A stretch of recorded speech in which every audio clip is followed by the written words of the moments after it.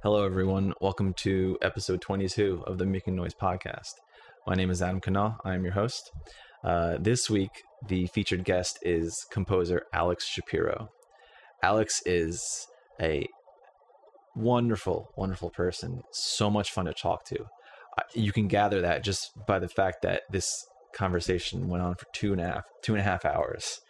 And there was never a point where I felt like we were at a lull or we ran out of things to say. It just organically unfolded. And I love that. We shared some scotch, which is always fun. And throughout this conversation, there's so many nuggets of advice, bite-sized, concise pieces of information that Alex just drops into the conversation. And even talking to her, I was like, oh my God, it blew my mind hearing these things. So I think you're going to get so much out of hearing what Alex has to say, her insights and perspective and knowledge, being a composer of band music. She uses a lot of electronics. She works a lot with public schools, writing music for public music programs at public schools, and all of her work in arts advocacy. She is a wildlife photographer. She's a writer. She does so much. So, for anyone who's listening to the podcast, I have to apologize because at the very beginning of the conversation, Alex shows the view from her office window because she lives on an island off the coast of Washington State. So for those who are watching, you have the benefit of seeing that. For those who are listening, we'll link to her website, and there's a lot of photos on there. So in any case, I think you're going to enjoy this a lot. And then as for announcements, let's see, was it 10 days from now? 10 days from now, the Ear Taxi Festival is beginning. Ear Taxi Festival is a festival that takes place here in Chicago. It features local performers and composers. And there's performances throughout 2 weeks in each neighborhood of the city, representing the makeup of the city and everything like that. I've never been to it, but I know it's awesome, and I'm so excited. It takes place from September 15th to October 4th. I'm not sure if it's live streamed or anything, but so for anyone who's in the area, or if you might be able to make it, I guarantee it's going to be an awesome time.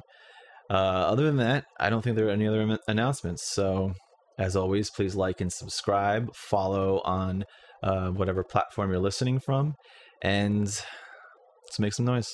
My name is Adam Kanal, and I am a collaborative composer. Join me in the search for a career in classical music. This is the Making Noise podcast. The opening photo, you had me fooled. I thought that was you right now. I know. It looks like she's about to say something. She looks like she's going to say something. I think all I did was take a screenshot of, one of my gazillions of Zooms and just slap it up there as like my still photo. Sometimes I know some people, when they're in meetings and the meetings are really boring and they want to put up a photo, but they still want to make it look like they're still in the meeting, they'll put up a photo like that, or even more, more interesting, like they're engaged in the conversation. And it's a still photo, and it takes me a while sometimes to realize, oh my gosh, they're not moving. That's not them. That's funny. It's dastardly. It's dastardly, I tell you. It sounds like I don't do that. I have only done that once, and I had some good reason for doing it. Most of the time, what I do is this: if I have to go off camera for a second, I give people a reward. This is what's on the other side of my webcam. Yeah, ooh. So that's not bad to look at. It's frankly much better than looking at me. So what are we looking at here? Are these... I'm on the edge of San Juan Island, and you're looking at Canada and the United States. I'm right off the British Columbia and Washington State border. And so you're looking across at some islands. And hopefully, I just had a beautiful little woodpecker on the suet feeder, which is the long one on the left of the picture. And then I have a lot of hummingbirds, too. And they show up too, but who knows? It's gotten a little cloudy and almost like it might rain or something. So I don't know where the birds are. They might be taking shelter. That's amazing. Oh, there's one. We have one taker. That's a nuthatch. They take one sunflower seed out of the suet, and then they usually skedaddle. They usually leave with it, but maybe it's feasting on something else instead of the sunflower seeds. This guy's getting a little greedy, isn't he? A little greedy. Yeah. Yeah. Yeah. But it's really nice to meet you and to see you. And Yeah. thank you for inviting me, to do this. This is fun. Absolutely. It's such a pleasure to meet you too. I was so excited and honored to have you be a part of this. It's It's a cool series you've got going on. Thank you. I've been enjoying it It very is. much. Yeah. Yeah, it's fun. I mean, it's something that, it came out of the whole quarantine experience, and I just wanted to have conversations with other musicians, just see, like, just casual, regular conversations, and see what's going on, what Yeah. they're thinking about, or what they're experiencing. And so it's so cool that it's continuously moving along, and now you and I get to talk. I'm so excited. Yeah. Yeah. I think, everybody has been hungry for more human connection ever since we were quarantined over a year and a half ago. And everybody is seeking good conversation and good connection with people, and interested always in meeting new people. I always am. I think it's really fun. And I think partially, in a sense, even before the pandemic kicked in, I have lived on this rock in the middle of nowhere for 15 years. So I'm sort of used to having a remote life, in a sense that I travel, or I used to. And when we were doing that, I traveled constantly. But when I'm home, I'm really home and very isolated from the rest of the scene, which frankly, for me, I have seen as a very good thing. I like that. But it also makes me up my game a little bit with connection with people, in terms of emails, Zooms, this kind of thing, just socially. And this is a social one. It's nice to visit. Yeah. Yeah. Do you By the way, is my mic level suitable? Because I can make it higher, lower, whatever you need. Actually, it's a comfortable, great Good. level. Yeah, that Okay. sounds good. Good. Oh, I was gonna make sure. Is there a certain point we need to end the conversation at all, or? No, we'll just end it when we both get so utterly boring that no one in their right mind would ever want to listen to us. That's when we'll end. Oh, this is a genuine smile you put on my face, Alex. That makes me really excited. I love the open ended. Just Really, 16 hours later, there they are, still talking. Make them stop. Make them stop. It'll be like a multi movement. We'll have to break it up into a multi movement work when it gets released. That's right. You know. Listen, I get mileage out of flogging those separate movements separately. I mean, I've done that now with two symphonies, my two wind symphonies, wind and percussion symphonies, and I think it works really well. Just break them up into if it's artistically what you're going for. I mean, it doesn't work with everything, but if you happen to be writing in a way where each movement can stand alone, why not do that? And then it gives people the opportunity. If they don't have 30 minutes to program a big piece, they have 6 minutes to program, one movement or something. And it gets the music out there really well. So That's really clever. and Dickens, remember, Dickens was writing serially. He was releasing a chapter a week, something like that, a month. I forget the frequency, but he was doing that for a long time with his books. I love that. Makes sense. Keep them on the hook. Make them want to know what happens next. Yeah, exactly. You're kind of just like putting a little bit out at a time, and a little bit of a teaser, right? Exactly. At what point did you start realizing or start doing that, where it's like, oh, why don't, let's just take the movement, just use the movement. Yeah. It was actually, I think the first time I did it was with a fairly early, one of my earliest piano pieces, concert piano pieces. It's a suite that has 5 short movements called, what's it called? Piano Suite Number 1, The Resonance of Childhood. Ooh, dark, moody childhood, not happy. So it was 5 movements. And then it dawned on me, it happened kind of in reverse. I didn't decide to put the movements out there separately. However, I got contacted by a pianist who particularly loved the 4th movement, which is called For My Father. And then interestingly, other pianists also wanted that particular movement. They said they liked the whole thing, but they didn't have time for the whole suite, which was, 12, 17 minutes, somewhere in there, I don't know. But they loved that one movement, which is by far the most moving and best movement, I think. And they one of them recorded it, a German pianist recorded it, Suzanne Kessel is her name, terrific pianist, who's recorded a few of my things now. And then other people started playing it, and then it dawned on me, I should actually publish it because I'm my own publisher, to publish it as a standalone movement. And then that happened soon after with a chamber piece of mine called Evensong Suite, which I think is 6 movements. And same thing happened. Somehow I think it's the second of those short movements kind of caught on with some people. And next thing you know, people are asking for separate movements. And so I think I backed into it and I realized, this actually makes a lot of sense. So ever since then, when I do multi-movement pieces, and I love that format, I think that my attitude is if anybody wants to perform the separate movements without the context of the whole piece, go for it. I'm writing in such a way, I hope, that each movement, will have meaning, maybe at least to somebody. So yeah, it works. I recommend it to a lot of my peers. I always say, hey, think in these terms, because it'll get you many, many more performances of that music. And each movement is sort of advertising, if you will, for the whole piece.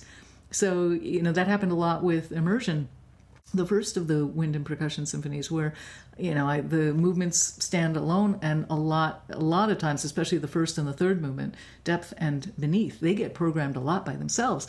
And then people learn about the whole piece. It's like, oh, wow, we could do this whole thing. So, yeah. It's interesting. It makes me think about, I think usually it's only either classical musicians or enthusiasts of classical music who think about listening to an entire piece from first movement to the last, whereas often people if you say the Moonlight Sonata, they'll just think of that one movement, right? That's right. And you know what else? Streaming services, Spotify or Pandora, or even anybody's iTunes list, they mix up the movements and the pieces. It's track by track by track, right? They rarely keep things together. They rarely keep things in the right order. You have to here's a little helpful hint from Heloise here for any composers listening or producers. Just always make sure in your metadata and in your titles of multi-movement things, put the number 1, 2, 3, whatever. If you want them in any semblance of order, people have to know and see what order they're supposed to be in. Otherwise, they'll have no clue and they'll play them in any order. But the thing is, so many people listen on shuffle or don't pay attention, right, to movements, that you become the victim of the digital world, and that's how people are listening these days. So I think that also played into my thinking, 20 years ago about this, when streaming was not, a thing the way it is now. But it really made me think that, wow, people are listening to this stuff in any random order. For self-preservation as an artist, it would be good if my pieces actually sound good in any order. The other thing is production, that you have to really think that because your piece, your chamber work or your solo piano work or your solo oboe piece or your orchestral work are going to be played right next to, Billie Eilish or Lizzo or anybody else, you want your production values to be pretty solid too. You want them to, the mixing and the mastering, especially the mastering, should really sound great. Another helpful hint, because these days, everybody's just on shuffle all the time. They're listening to everything, which is great. I mean, that's how it should be. And also most people are listening on their cell phones, or if they have earbuds, and they might be using earbuds, right? Yeah, earbuds. And that's kind of a sad thing. I mean, now I'm speaking as an engineer as much as a composer, that I have to say it's really sad. They end up mixing to kind of the lowest common denominator, because basically when that at best someone's going to listen on their decent desktop speakers, and most of the time, as you're saying, Adam, they're going to be listening on their earbuds or whatever, which are usually crap earbuds, not great ones. Or they're listening straight through their god awful, computer speaker or cell speaker. We have to take that into account as the reality for how people are going to hear stuff. And so that means making sure things aren't too boomy, aren't too pitchy and abrasive in the high end. All these things that really are the opposite of what you're ideally going for with depth of sound in a recording studio setting. It's been challenging, and frankly, to riff on that, the minute I got into started doing electroacoustic pieces that are often played in schools, right? These wind band pieces, I had to start taking that into account too, because as you can imagine, every auditorium is wildly different. Rarely do they have a really good PA system, in these places. And sometimes you're ending up in the gymnasium. I mean, I've had plenty of performances where the band is performing in a gymnasium. God, can you imagine that sonic hell that a gymnasium is? But you do your best, right? And you just figure, my attitude is I'm just happy they're playing the damn music. I think that's awesome. The fact that it's going to sound less than ideal and less than I would have ideally wanted it to sound over the speakers, I'm not in control of that, right? So all I can do as the engineer, and also with my wonderful mixing and mastering engineer John Rosenberg, who's been my partner in crime on a lot of these tracks for the past year and a half now, all we can do is say, okay, this sounds really solid, and if I hear something that's going to be a little too high, let's say on the high end, I know that's going to be screeching, in another venue. Or if I hear something that's really boomy, a little too low mid-range, I'd call it, I point that out and I say, you know what, that's going to howl to the ears of the audience in the wrong venue. So let's just dial that back a little bit. You have to make concessions, I think. I mean, not every artist is going to agree with me at all, and that is totally fine. I make concessions because I really want to get the music out there and get people enjoying it, whether they're playing it or hearing it. I totally respect any other artist that says, I will not make any concessions, I will not compromise, it has to be a certain way and this is the only way I want it, otherwise they shouldn't play it. I totally get that, It goes both ways. It's just, your personal preference. There's no right or wrong. Yeah, well, it's so funny to hear you say that, because I recently had a piece performed that was for a saxophone duo, the Baya Duo, who are a fantastic group. And the premiere was happening in a museum. So... Oh, boy. Really boomy. Yeah. So really reverby, hard surfaces. Oh, God. Exactly. So I specifically wrote the piece designed with that environment in mind. And it's funny because everything you're saying now, it's like that piece won't work as well in like an outdoor performance or something. Like if it was played in a park, but inside like I don't know, like a gymnasium, like you said, it would work quite well. Yeah, exactly. I think that's really smart, site-specific music. I mean, know what you're doing, and maybe it's possible to do another version that has adjustments for an indoor venue or a venue with a lot of carpeting. I don't know. Yeah, the opposite. That's something. You seem like a really like adaptable sort of professional, like the things that you were explaining about, like, oh, well,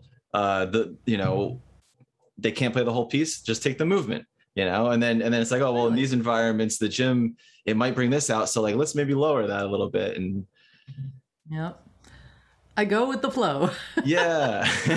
I am the best compliment I got recently was somebody told me that I was the least neurotic musician or composer they knew, and I thought, score, all right, yeah, they thought I was pretty affable and easy to deal with, and I thought, well, that's good, we're going for that here at Shapiro Industries. I think that's a great compliment, because that's it's a thing for sure. It's a thing, and again, I totally respect every artist, and we're all wildly different, and we have every one of us has our isms, right? I mean, God, we're all a mess, but we're all a mess in different, unique ways. That keeps it interesting. Yeah, there's so much of us that's great, and then there's some portions of us that's like, all right, why did I do that? And you'll never know the answer. It's like all the bonehead maneuvers throughout our lives. They just never stop. We just collect them. And you kind of look at them as a little collection on your shelf of life. And you say, look at that one. No, look at that one. Oh, wait, but there's several more right up there, Yeah. It's like, it's just an endless parade of bonehead maneuvers. Or you keep saying the same one. It's like, I have a lot of this one. That's like, something needs to change. That's right. Yeah. Like, what's the constant here? Oh, me. I'm the constant. It's true.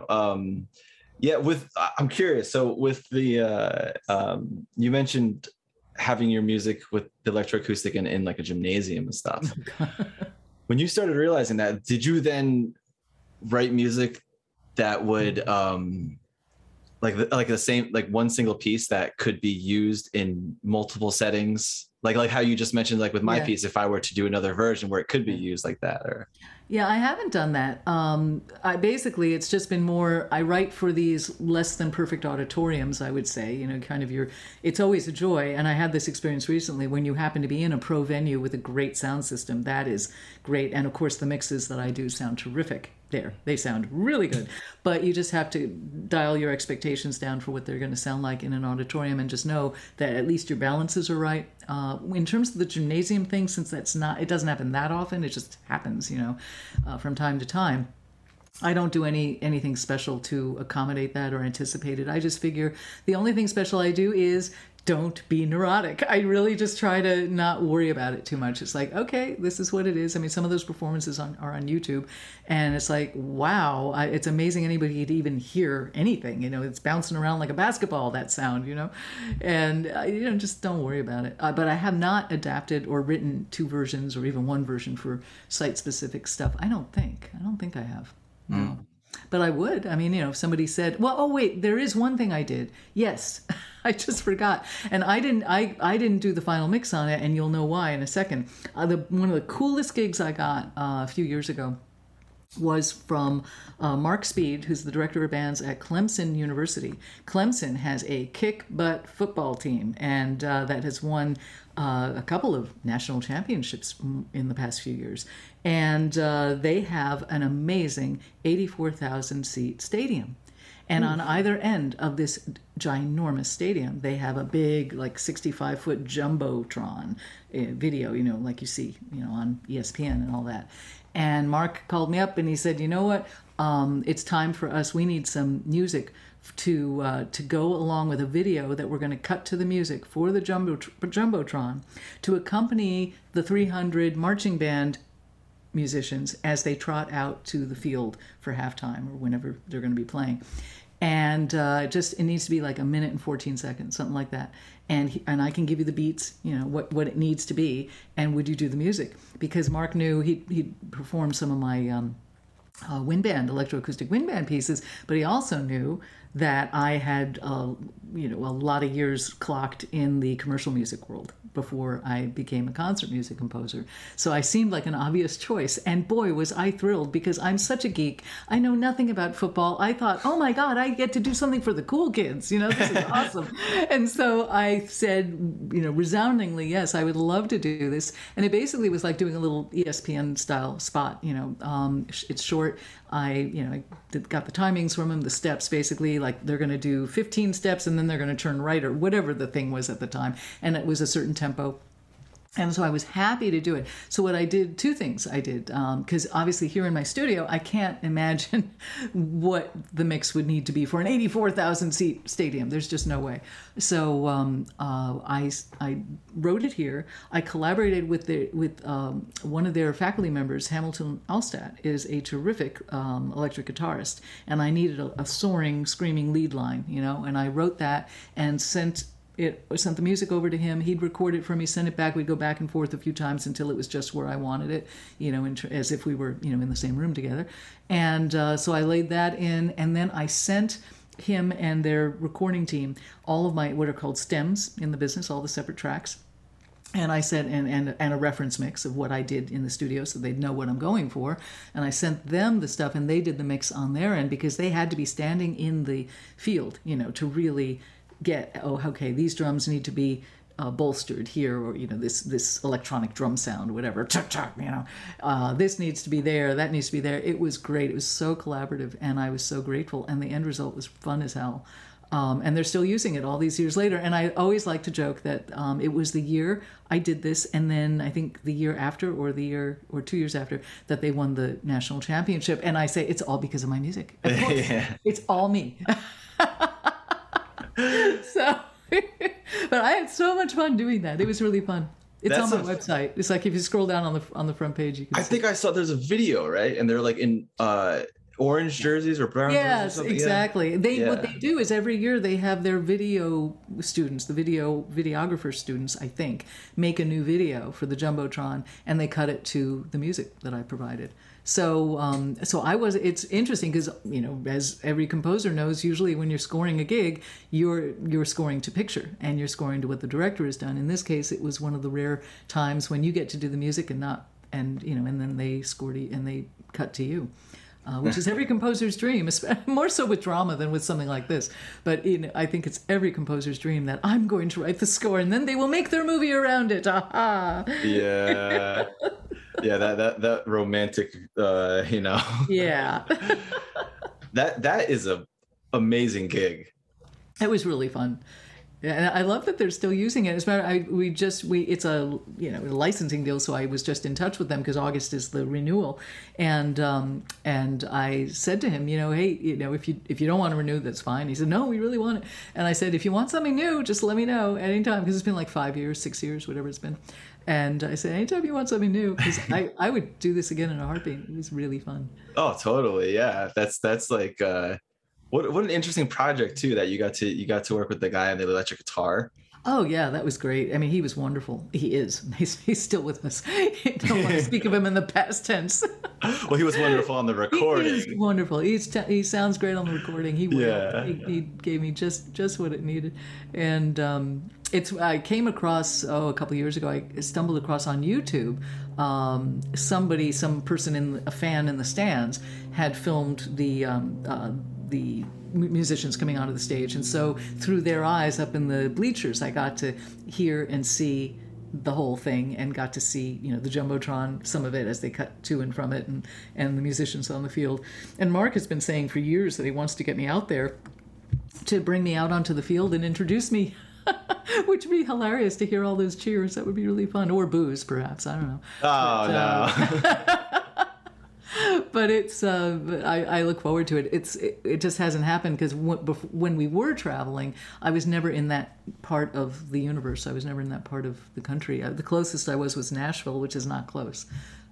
So every year I go to Nashville for one of our ASCAP board meetings. But other than that, I'm not down there. Yeah, I was wondering if you had a chance to experience it amongst all like the 80,000 fans. I will at some point. Yeah. I will definitely do that. Mark definitely wanted me to have that experience. He said, it's so cool. I can only imagine. The closest I came to being on a field, well, not closest, I was on a field once, years ago. One of the wonderful band directors with whom I've worked for years, collaborated, he's commissioned things, Jerry Lukart from University of Minnesota. And one time I was there it must have been when Jerry premiered Immersion, the first symphony I mentioned. And I think I was there for rehearsals, or maybe it was... No, it must have been rehearsals because I remember it was September or October. It was early. I was there for something, or maybe to speak. I don't know what I was doing, but it was really cold. It was unusually cold even for there, and it was like in the 20s. And I had brought kind of a light spring leather jacket and a car coat, nothing parka-like. And Jerry said after whatever we did, a rehearsal or whatever we were doing, he said, "You want to, the marching band is about to start rehearsing. Do you want to check that out?" And I lit up like a Christmas tree. I said, "Oh my gosh, I'd love that." Because my school, we didn't have any of this. We didn't have a band. We didn't have anything when I was growing up in New York City. None of this. So this was all new to me. And so I said, yeah. So I remember him taking me out onto the field. And I looked up, and there's the big M, kind of painted on the chairs in the stadium. And I'm looking around, and it's a huge stadium, and it was fairly new at the time. It was their new one. And I just thought, wow, this is like the way someone feels when they go to Carnegie Hall for the first time, that they've only seen it on TV. I felt that way about this stadium. It's like, wow, I've only seen something like this on TV before. I'm in this big stadium. And then they started, the musicians were kind of warming up and stretching, whatever. It was freezing. It was like 28 degrees or something. And of course, some of them, including, I think one of the sousaphone players was shirtless, right? I mean, they're just young and brave. And as one of the sousaphone players, came by, Jerry stopped him and he said, "Hey, first, can I borrow your instrument for a second?" And he said, "Of course."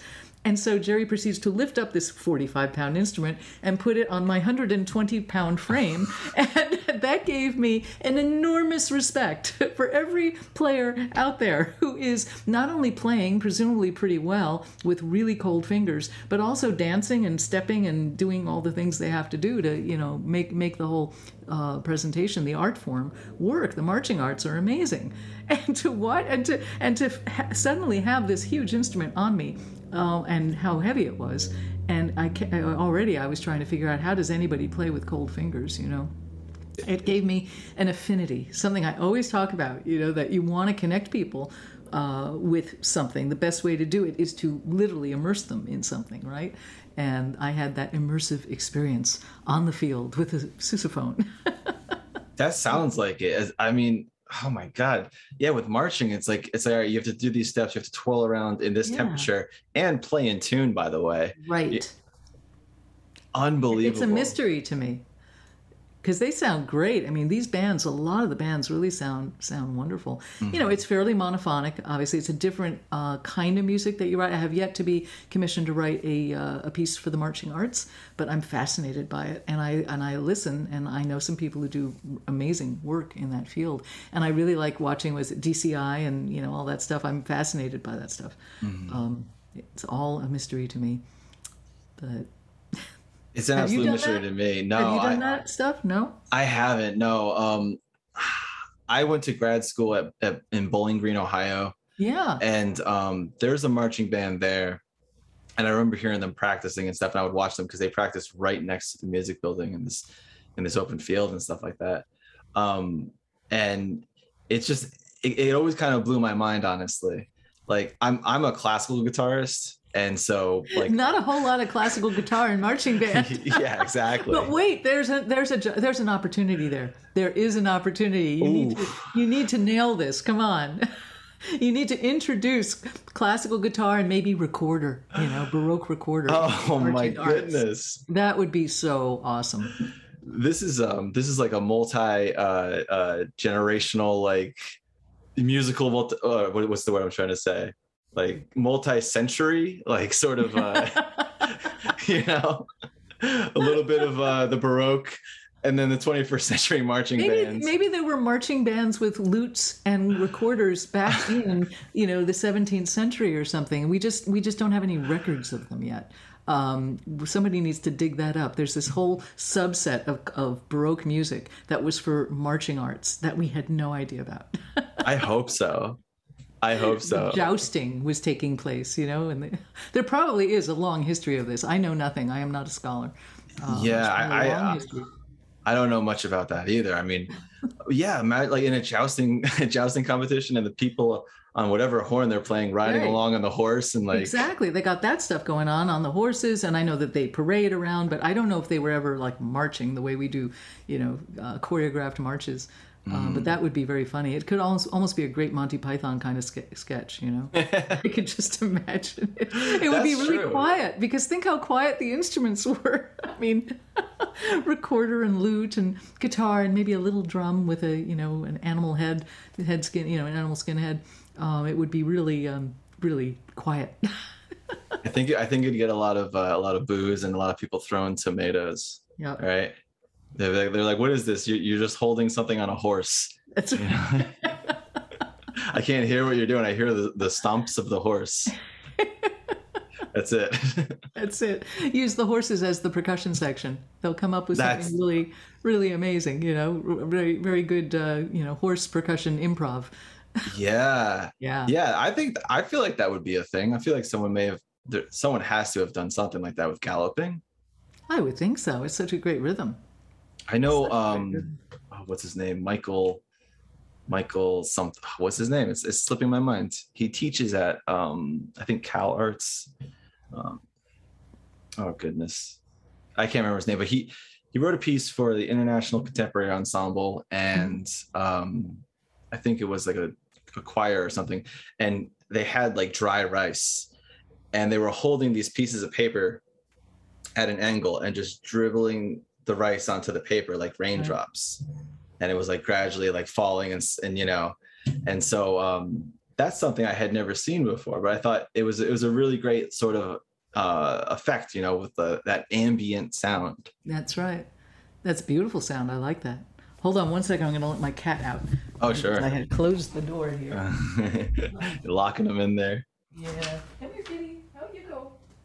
There you go.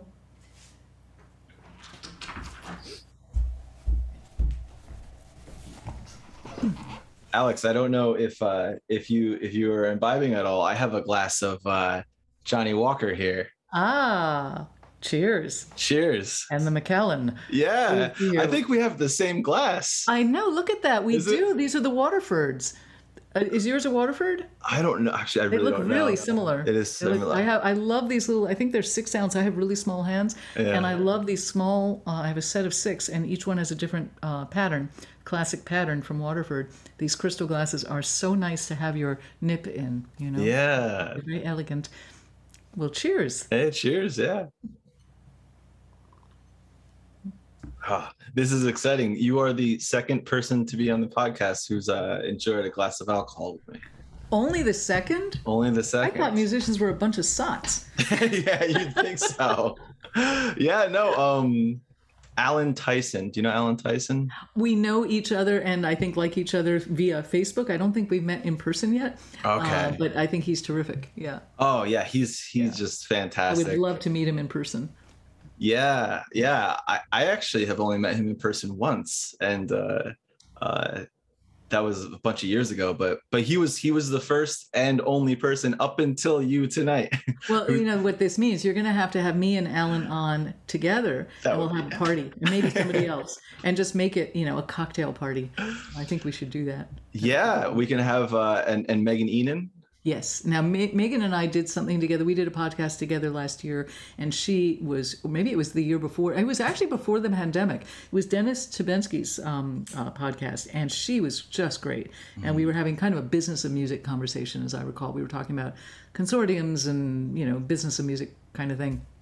And she's terrific. She's just great. And they're both she and Ellen are both so talented. I mean, they just are wonderful. Oh, they're fantastic. And yeah. fun. So Wonderful much and fun. It's funny because Alan is also the only other person I think no, it's not true. He's not the only other person, but he's another person who we had an open-ended conversation where there was no deadline, I think those are the best, as opposed to having hard outs and just, having to wrap up, because sometimes you're just getting into something really interesting when you have to kind of call it quits. But yeah. I'm working hard on a bunch of things, but fortunately right now, this week or this month, it's been on my deadline schedule and not on external deadline schedules. And there's a difference, because it means you can say, oh, I'm going to, as I did last night, I'm going to go kayaking for a couple of hours. I'm going to put my work away. Or today I had lunch with a friend, which is unusual for me. I don't usually get, take the day off, but it was really lovely. And to be able to call the shots and just say, this task that I'm trying to get done by the weekend, it will get done. I can just Right. choose which hours I'm going to do it, So this talk with you is in that category of, ooh, I want to do this. This will be fun and enjoyable and relaxing. I'm not gonna say I have to skedaddle, after a certain period of time. Oh, I'm so glad that this coincided with that.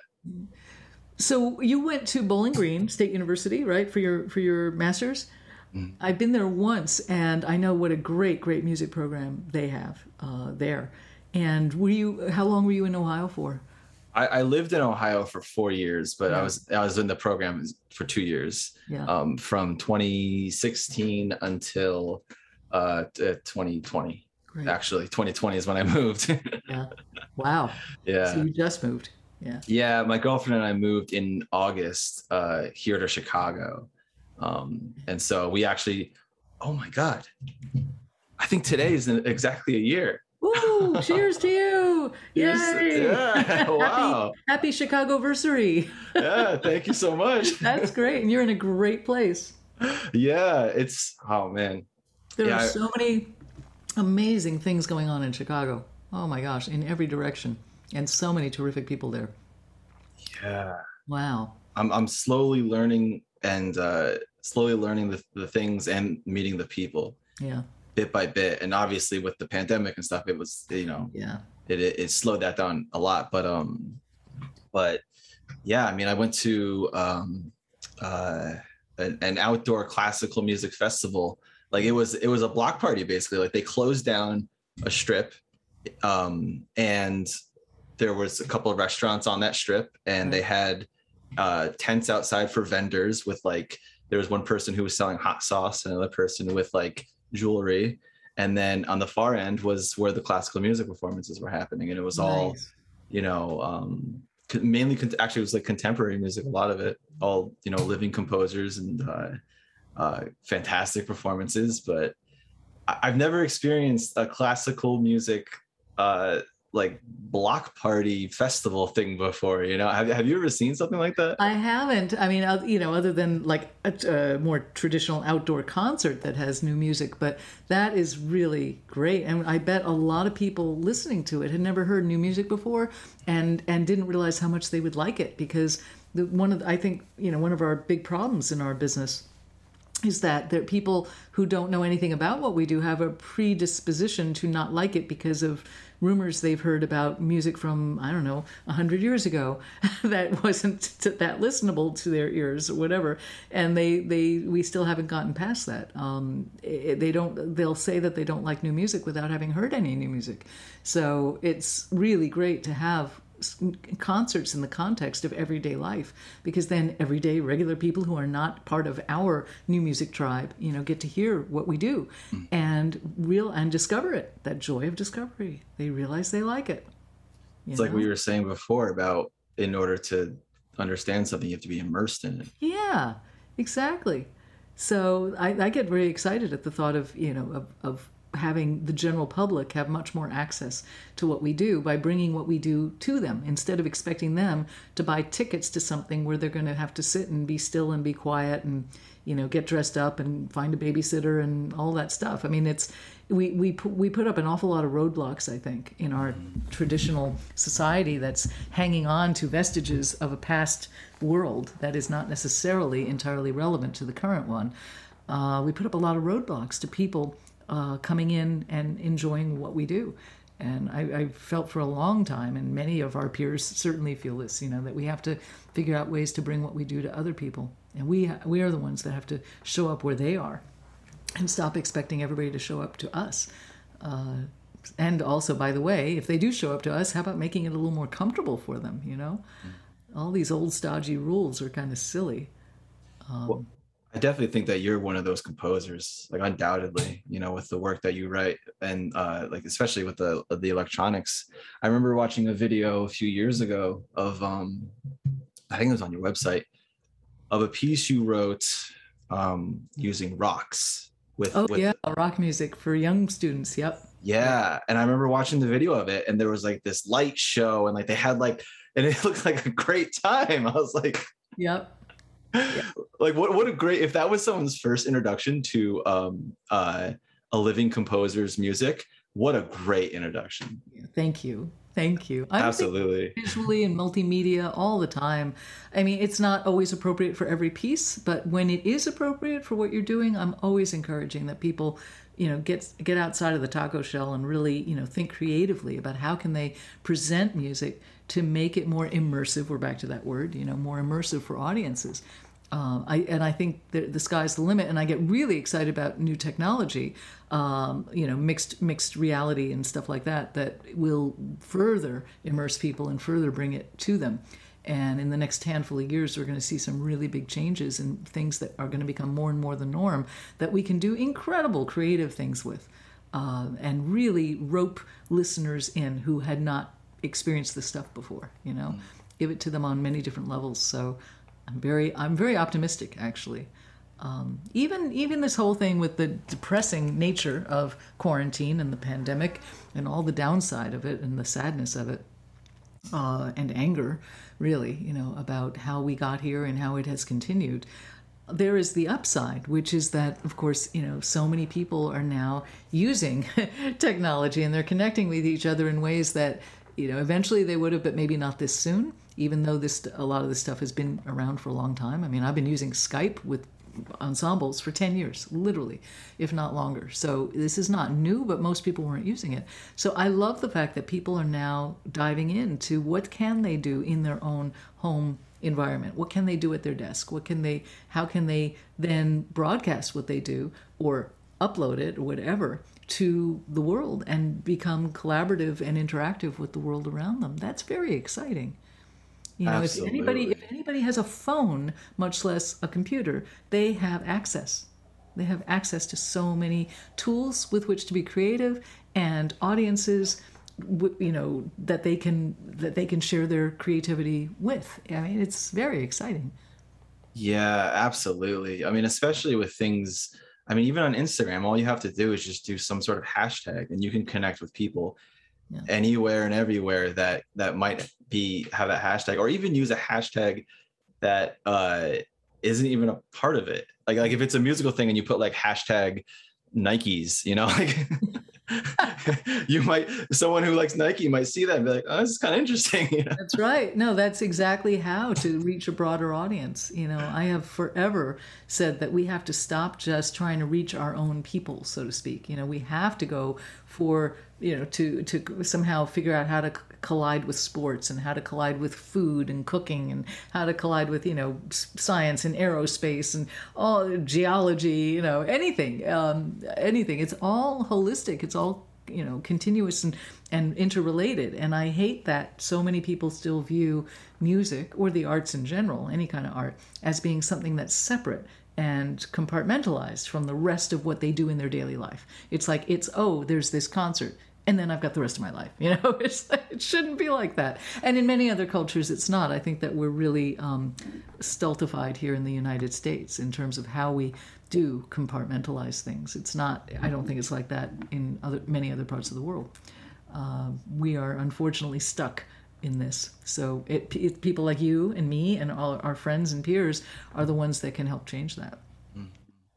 It's a lot like separating like you know, your personal life and your professional life. Yeah. And like there is a separation in there, but at the same time it's like they are both informed by the other. And you know, how well you function in your personal life will impact your professional life and whatnot. Right. Yeah.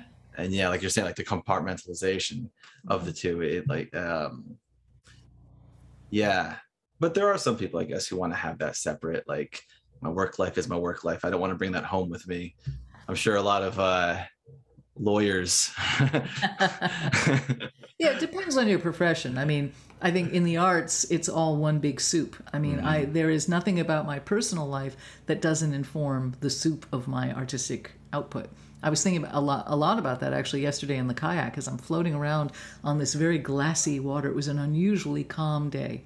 It was about 5, 6. We were on the water from 5 to 7, pretty much. So at the end of the day, and there was almost nobody out there. There were no boats. There was one stand-up paddler, maybe two, that went past us at one point. But it was just us, and it was kind of magical. And I was just staring out to this great expanse, this 360 expanse of open planet, you know, with no humans, no nothing. And I was realizing how incredibly healthy for my spirit and my brain this was, because I wasn't thinking about anything. I was just totally in the moment until I actually realized I was in the moment. Until you have that moment when you realize, oh my gosh, I'm in the moment. Yeah. And then, of course, you're out of the moment because you're thinking about being in the moment. But that was okay. That's okay. It's allowed. But I had that great moment of realizing I have not been thinking about anything for half an hour. I have just been listening to the sound of my paddle hitting the water and the birds flying in front of me, and there was a harbor seal, you know, in the distance, and just totally there. And that informs, and that level, I won't call it silence because nature is filled with sound, but that kind of calm totally informs my thinking musically, you know, in terms of, and the irregular rhythm of all of that. Nothing is ever, you know, I always say nature is not in 4/4, you know, nature, there's so much irregularity in everything that we do. And to bring that back with you, to have that absorbed in your psyche and bring that back to you when you are in your studio, quote unquote, working, you know, it's all connected. So yeah, I think we have it better than attorneys and doctors maybe, because I mean, can you imagine the horror right now of being a doctor in the COVID ward? Oh my goodness. Or a nurse or an assistant or doing anything, and the horror of all of that, and then coming home and trying to have, you know, some semblance of a normal life. It's got to be just so difficult. My heart goes out to everybody working in that. Really Yeah, hard.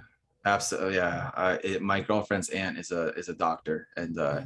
and her uncle as well. And yeah, some of the things that we hear about and stuff, and Yeah. it's it's a whole other thing that if you're not in it, you're not going to see it, and you're not going to know much about it really, you know. Yeah, Um, except what you see on the news, which really doesn't give you the full picture, I think, or it right. doesn't give you the humanity of it and the depth of it. Um, That's a I good way of putting it. The humanity and the depth. So, I mean, what you get on the news are the headlines, and of course, the news is doing its best to try to get people vaccinated and to try to, I mean, the normal news, not the crazy wacko news, which is doing the opposite.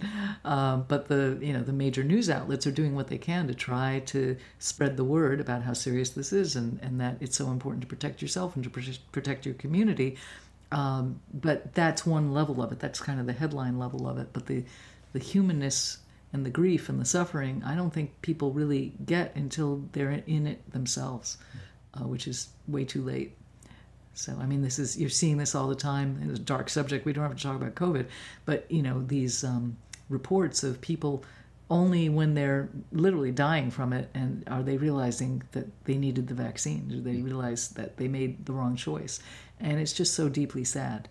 I mean, forget about the anger that we have about the system that put all the misinformation in place. It's just so incredibly sad and unnecessary. So, Yeah, well, it's a terrible spot to be in, yeah. and incredibly unfortunate.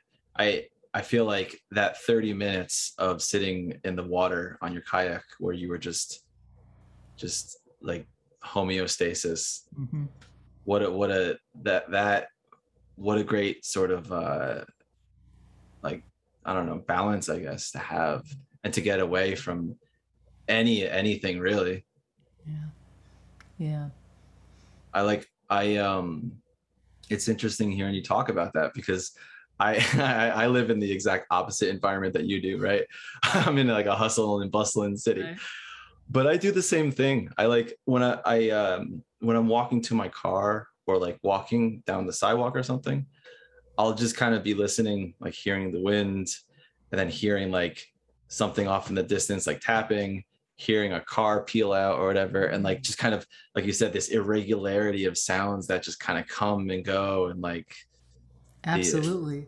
The music of the life of everything that surrounds you, because I know you agree that everything around us is potentially musical. Everything around us has pitch and sound and texture and rhythm and all kinds of things that if you choose to capture them, you can use them in all kinds of interesting ways, or you don't have to capture them at all. You just have to do exactly what you're describing, Adam, is you just be one with it and be aware of it. And as you're walking down the concrete sidewalk and you hear from all different aspects of the stereo field, behind you, to the side, in front of you, above you, you hear all this stuff and it's all distinct and they're all in different frequency ranges and they all have different textures, and you can pretty much identify every one of those sounds as you hear it. Your brain is doing the work, and it's its own kind of a symphony. yeah, Or at least a chamber work, let's call it a chamber piece. If you have 5 or 6 different sounds and they're all doing their own thing, that's music right there.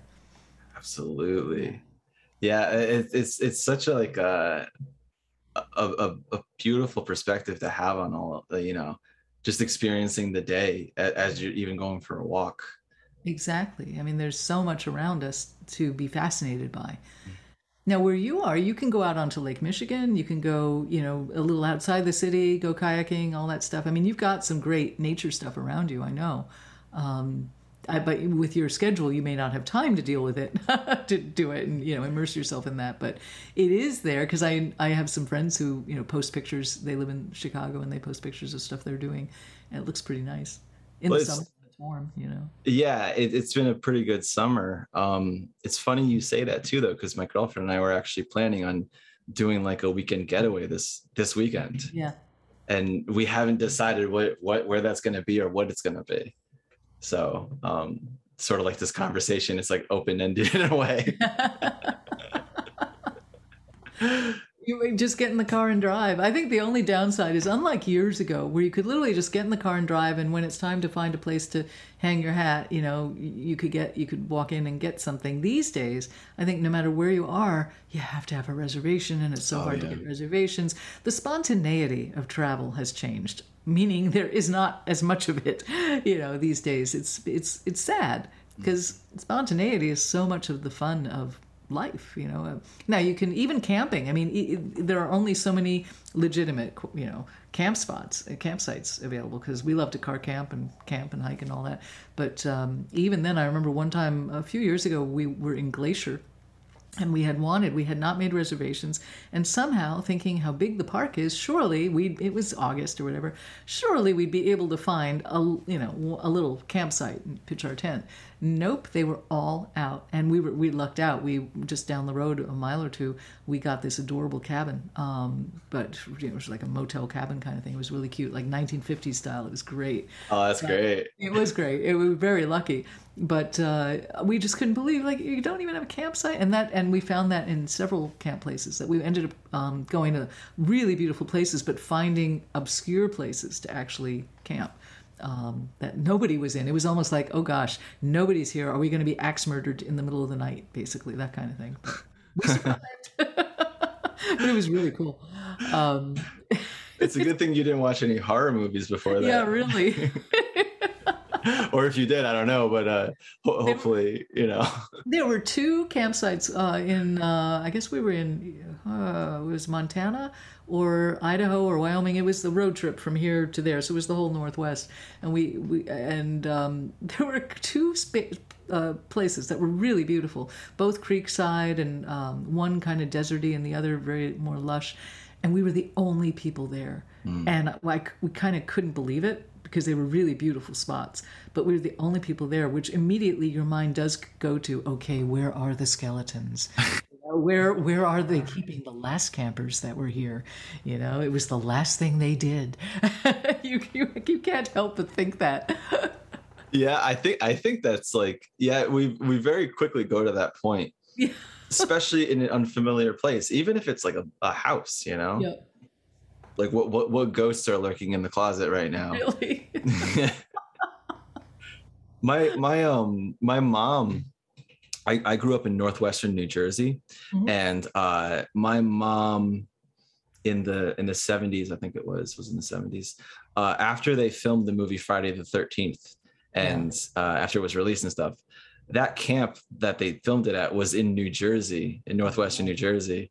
And my mom went to that camp like shortly after they made the movie. Nothing happened, or there wasn't any crazy experience, or whatever. But like, just that already is it's a trigger. It's a trigger, yeah. It's like, wait, that movie was filmed here. It's a weird scenario to be in. Kind of cool one too, actually, but. Yeah. Well, listen, in the Hamptons, after Jaws came out, and Amagansett, I think, is where they shot it, and like no one was going in the water. They were all terrified. Yeah. That story, I think, is from an actual shark attack in New Jersey. Really? I think there was there's a type of shark that can live in fresh water for a long time. And it flowed up a river in New Jersey and attacked someone in like the 60s or something. Up a river? Yeah. A shark in a river? That sounds like snakes on a plane, Yeah, shark. Yeah. Oh my God. I think that sucks, because when you're in a river, that's really the last thing you're expecting. I mean, even if you're in a river in Florida, you're looking for a crocodile, but not a shark. Yeah. But up in New Jersey, a shark in a river in Jersey. No. Bad. A hard nope. I could be wrong. I could be very wrong about that, but I in a river. Yeah. I don't. No way. That never would have crossed my mind growing up. I'm gonna have to fact check this one. Please do. Please do. The origin of the story. Yeah. Northwestern Jersey is really pretty. I mean, that's really beautiful there. Really nice. Yeah, it's amazing. Like in that area, where I grew up, I was like 30 minutes from Pennsylvania, about an hour from New York City. Yeah. New York State was like 45 minutes north. Yeah, you're in the middle of everything. It's great. Yeah. Access. You grew up in New York City? Yeah, I did. I grew up in Manhattan, and then I spent my summers in New England at various summer camps, Uh-huh. and I didn't leave New York City till I was 21. So I am a true New Yorker, New Yorker. And I Yeah. came out, and I came out to LA and lived there 24 years before coming up here to the San Juan Islands. So I've triangulated. That's so fascinating. Yeah, you've kind of done like the three corners in a way, Yeah, the right? three corners, and they're all vastly different from each other, as you know. Mhm. But yeah, yeah. But I go back to New York, and the former New Yorker part of me kicks right in. I can I can talk to cabbies like there's nobody's business. Actually, these days, you have to tell everybody where to go and and how to get there and all that because they don't know the city. It's very different than when I was growing up. Yeah, you just have your phone, you pull it up on the map, and it tells you where to Oh go. man, yeah, exactly. Even if you're not a New Yorker, you can tell them how to get there. Yep, and they're all using GPS too, Hmm. which is great. At least they'll get you there. But I'll tell you one thing that's changed: the subways are so much nicer now. They're so clean and unrecognizable as opposed to when I was growing up in the 70s. Oh my gosh, the subways were completely covered with graffiti, smelled like piss on the inside, and that was my daily commute for 6 years up to the Bronx to go to school from 86th Street to 242nd Street. There's a long subway ride. And on the number one, that was a long way on a stinky, dirty subway, and it was just normal. I mean, that's all you know, so you think that's fine. But now I go on the subway and it's like, my God, it's way too clean. Where am I? This doesn't look right. It's much nicer. Oh my goodness, that I could imagine the summertime that being a Yeah, rough experience. yeah. Yeah, But efficient. I mean, the subways are efficient. absolutely. Yeah. It's interesting. You've like New York, LA, and Washington now, right? Hmm. What, so this is like, I feel like this is a backwards question, but living in the area you live in, what is it about the city that you might miss? I think the only thing about the city I miss, because back when we were traveling, back in pre-pandemic days, when we actually got on airplanes frequently, I was in the city, a few times a year, always for 4 or 5 days at a time or whatever, which was plenty for me. The only thing I miss is, no surprise, the culture. Being able to go to really high-end theater, concerts, dance, all of that. I miss that. I miss the clubs because I love to club. I love to dance and all that. These are things you're not going to find in the San Juan Islands, and that's fine because, of course, we have other things that you'll never find in the cities, like whales and things like that. So it's a very happy trade off. I'm fine with it. But yeah, when and you know what else I miss? I miss Indian food. I really love Indian food, and we have a lot of restaurants in Friday Harbor, which is our town here on the island, but we do not have an Indian restaurant. I'm hoping that someday somebody will come in and start one.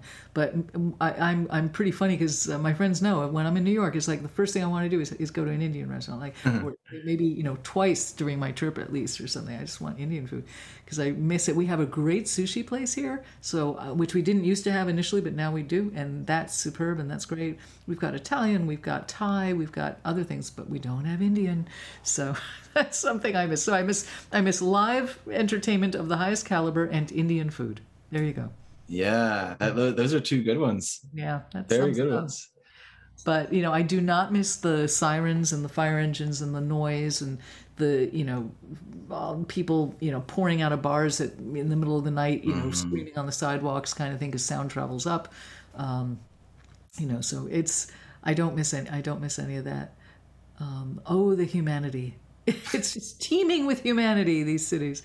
I've become curmudgeonly. As personable and social and affable as I am, ultimately, I don't want to be around anybody. Leave me alone.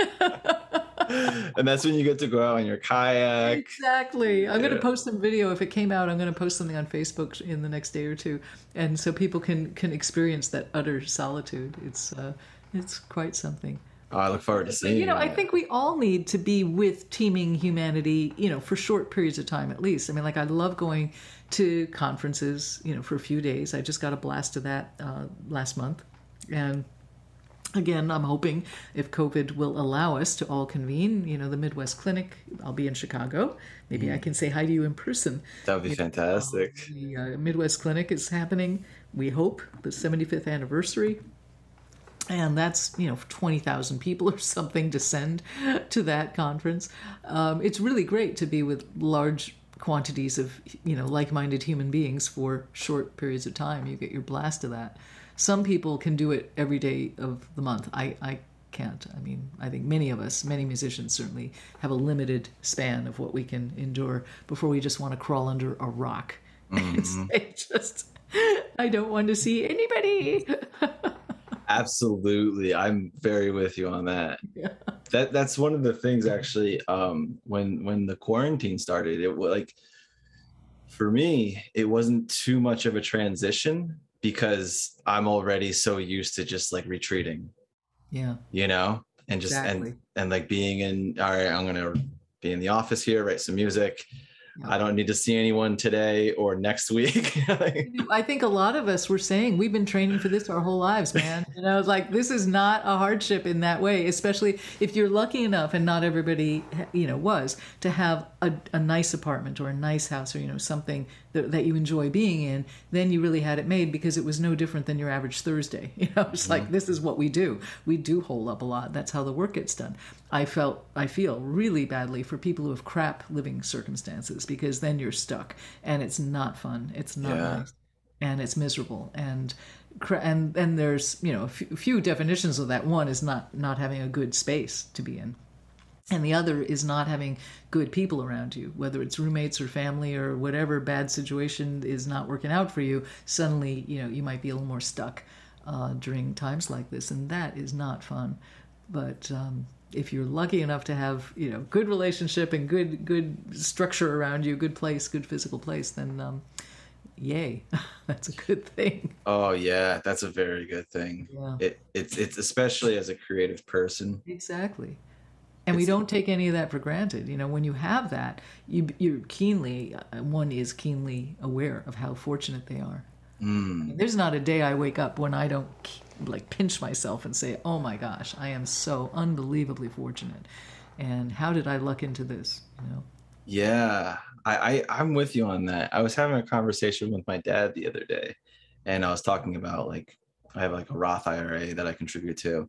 And I was talking, it dawned on me that as a composer, I never actually ever have to retire. Yeah. Like Elliott Carter composed until he was 102. That's right. Yep. He kept accepting commissions. Yeah.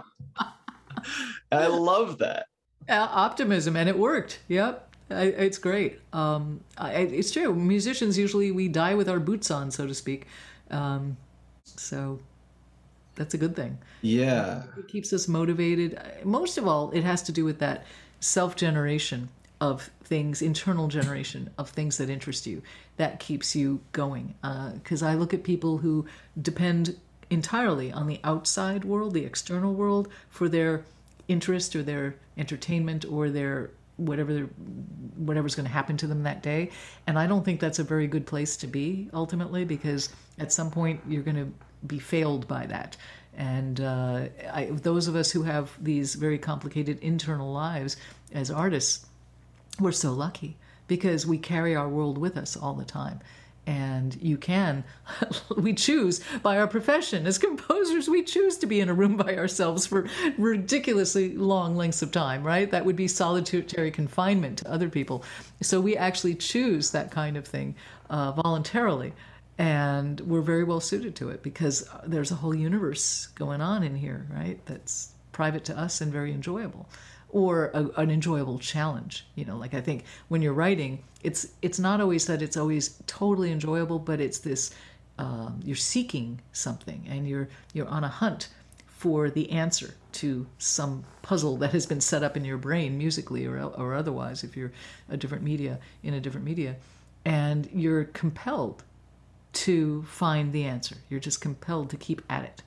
And that's really great, to have that, to be compelled by this self-generated internal muse that won't let you stop. The never-ending question, in a way, right? Yeah. This kind of makes me curious with this discussion on having this sort of external thing that could weigh you down, being the pandemic and the quarantine, and then like the need to create and the energy you need in order to do that, right? Creative energy.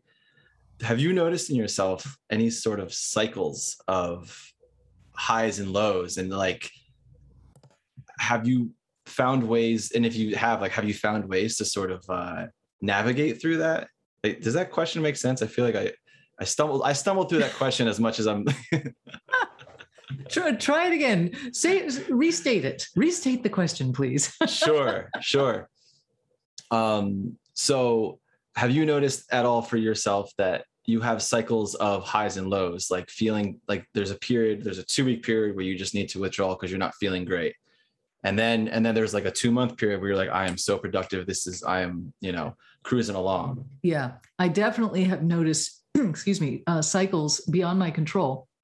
That because I'm usually always on deadline, always having to work, always, just trudging along happily because I do love what I do for a living. But there are definitely cycles where I seem to be in the zone for a while, and then for some reason things aren't clicking as much. Even if I'm writing, even if the writing is going well, there's something feeling a little disconnected, and I'm feeling kind of overwhelmed.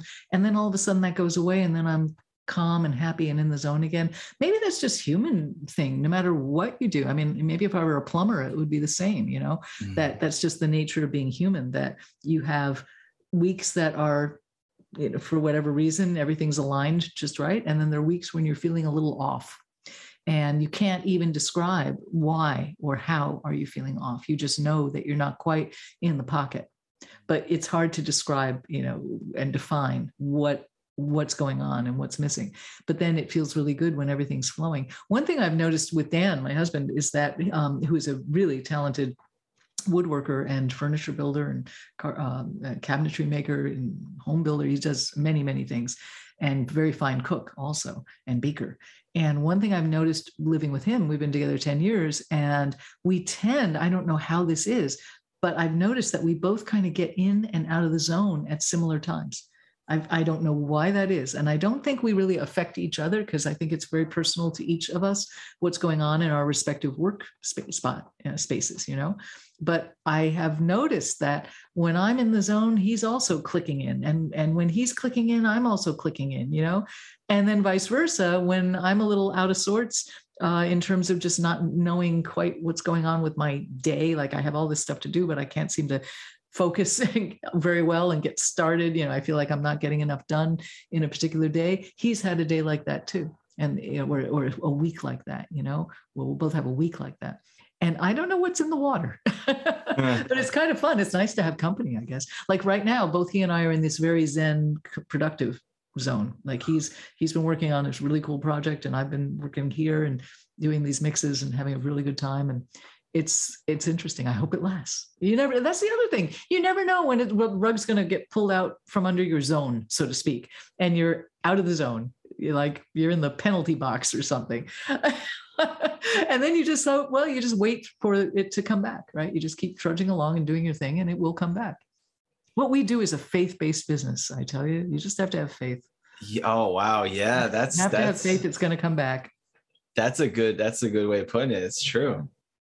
I love that you two have you're like on this cycle sort of together. Like it almost sounds like empathetic.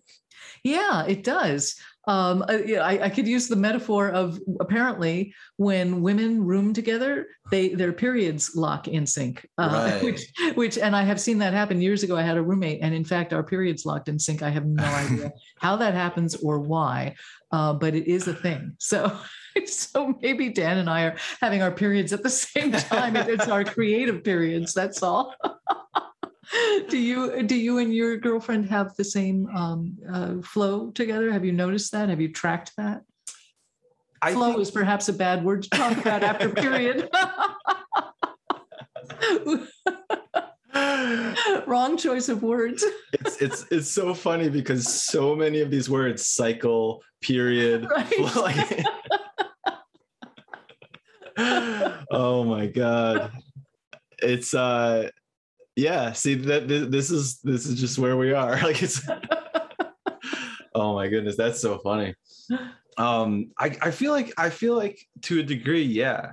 Yeah. And because I know like I'm pretty empathetic, you know, when she's feeling down, like I can feel pretty down, knowing that like like I don't want her to feel like that, and she's similar with me.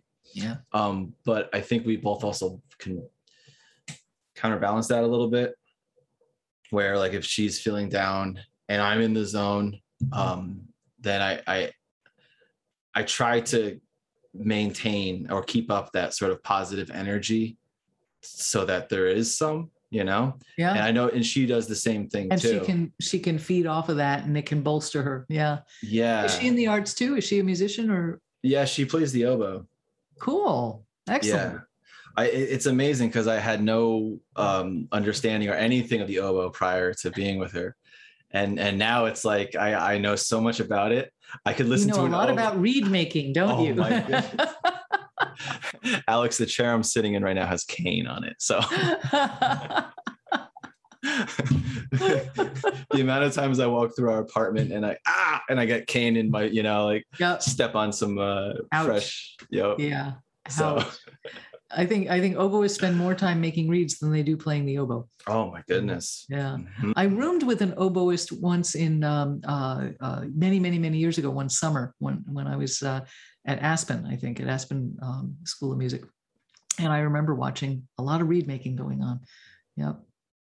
A lot more reed making than sound. I have so much more respect for them because of that. Like, yeah, exactly.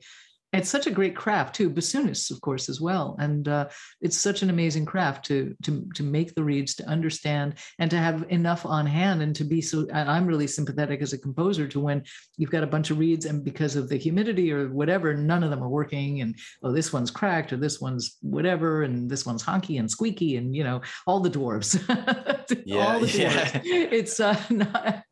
They're really it's a challenge. It's a really big challenge. It's not like playing the piano where you put your hands down and it sounds pretty good, and then a few times a year you get it tuned. Mm-hmm. That's it. That's very true. I have a sort of similar experience playing classical guitar because you have to shape your nails, right? And I hated doing that. Oh my God. And it would be so frustrating because, like making a reed, if I shaped my nails in the wrong way or I did too much, then it would screw it up. It screws it all up. Like, and you have to wait for it to grow properly. It is. And did you use artificial nails? I never did, but that's a smart move to do. Yeah, I don't know why I never did that. Yeah.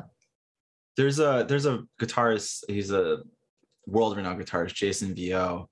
And he uses a ping pong ball he cuts up for his thumbnail. Wow. He likes that curve. Yeah. Yeah. It's really clever. And he has amazing tone. Wow. They make all kind. I used to play a lot of guitar, and they make a lot of picks. They're these. I have one here. Let me see if I can pull it up. These have you ever used these? They're called Arctic picks. These things, they go on. I kind of liked them. They come in all different sizes, so they'll fit, whatever finger you need. And you basically, let's see if you can see this.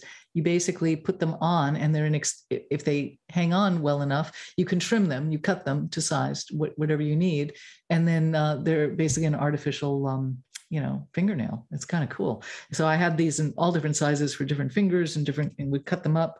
I think they're called Arctic picks. I don't know why Arctic. But you never had those? I've never even seen that. Oh, wow. They're really cool. Look up Arctic. I think it's ARTIK, maybe. I'm not sure. It's been years since I bought them. It's not the kind of thing you have to buy that often. But I use them, especially for your thumbnail, of course. But I do a lot of picking or used to. And so there you go. You just pull those right out of the desk there. It's amazing. I even knew where they were. But yeah, they're really cool. They're great. That is something I would benefit from. I know I would. Yeah. I'd definitely play classical a lot more. I would pull that instrument out that's fascinating. I had never seen that before. Yeah, check them out. I mean, you have to get used to them because you got to get different sizes and figure out which size on which finger is going to work for you, because you don't want it so tight that it's cutting off circulation, and you don't want it so loose that when you're playing, it's going to fly off and usually into the sound hole, right? Just where you want it. Now we're making a banjo or something like. Exactly. Yeah, that's really cool though. I one time I had seen a capo. I think it was called a spider capo. Have you ever heard of that? No. So it's a capo that like, a capo holds down all the strings at a specific fret, right? A spider capo is 6 individual little knobs that hold down. Oh, different strings and different frets. Yeah, oh my gosh, I love this. You can move one of the things out of the way, so then you have an open string while like 2 others are fretted or something. Oh, I so want that. That is fantastic. Yeah, it's a really, really cool thing. That's really cool. Instead of having to detune your guitar, and do different tunings, you can just play around with the spider capo. I'm going to look that up. That's incredible. I've never heard of that. Yeah. Maybe that's a really normal thing. Everybody knows about it. I had never heard about it. I think that I would love for you to have to write a piece for that. That'd be cool. That would be amazing. That would be really amazing. I do alternate tunings a lot. And I find that really frees the brain a lot on guitar, instead of just going for the chords that that you tend to go for. I don't play classical guitar though. I only play rock and indie alt stuff and pop and all that. But you tend to gravitate toward the chords and the hand positions that so it's really helpful, I think, artistically to change it around and detune stuff, use alternate tunings. That's really clever, because I know and with perfect reason too, a lot of composers have trouble writing for guitar. Oh yeah, it's a challenging instrument to write for. I mean, guitar, harp, piano for non-pianists. Mm-hmm. There are a few instruments that are hard. Organ, those are probably the top 4 that are hard to write for well. Piano being at the bottom of that list, because most people can figure a piano out, but the others can be really challenging. When I haven't written much guitar music, but I did a transcription of a piece that was for harpsichord and violin. I did for flute and guitar, and it transcribed really well. I mean, it made sense artistically, but I really relied a lot on the guitarist. Even though I play guitar, I still relied on the guitarist I showed him, what I was doing and asked him for his input, where he wanted something changed or the voicing of a chord changed or something like that. I found it always helps to work with the musician. Same thing when I wrote my first pipe organ piece, I sat down at the organ with the organist, and she showed me because it's one thing book learning, right? It's one thing to kind of intellectually know how these things work, because of course, as musicians, we do know how every instrument works, but that's not enough. When you're really writing for something that's challenging, you have to understand it idiomatically, and you have to understand it technically and physically. So yeah, sitting down with an organist is great. Sitting down with a harpist, if you're writing for harp, those are always the ones that tend to trip people up. The pedaling, people don't understand the mechanics and the limitations in terms of tempo and other changes you want harmonically, with the pedals. So there's a lot that only experience with a good player is really going to teach you, I think. We all study this stuff, but learning it in the book is abstract. That's true. That's so true. I mean, and you definitely seem like one of those composers who's really collaborative, and I mean, because like you said earlier with your Skype rehearsals that you do, with bands and stuff like that. I mean, oh, that's so much fun. How did you come upon that? I think I started doing it not long after I moved to San Juan Island, because of course, I didn't have any bands near me, right? And that's when I started writing band music, and it sort of fell. I started suggesting it to ensembles. And what I realized very quickly, and it's still the case now, it was even worse back then when everybody had slower internet speeds than they have now 10 years ago. Now here in my studio, I've got 1 gigabyte fiber optic cable going directly, literally from the port into my computer. I mean, it doesn't get faster. It's unbelievably fast. But I didn't have that in other places I've lived on the island. And of course, other people in other parts of the world and didn't have that either. We're getting faster every year, thank goodness.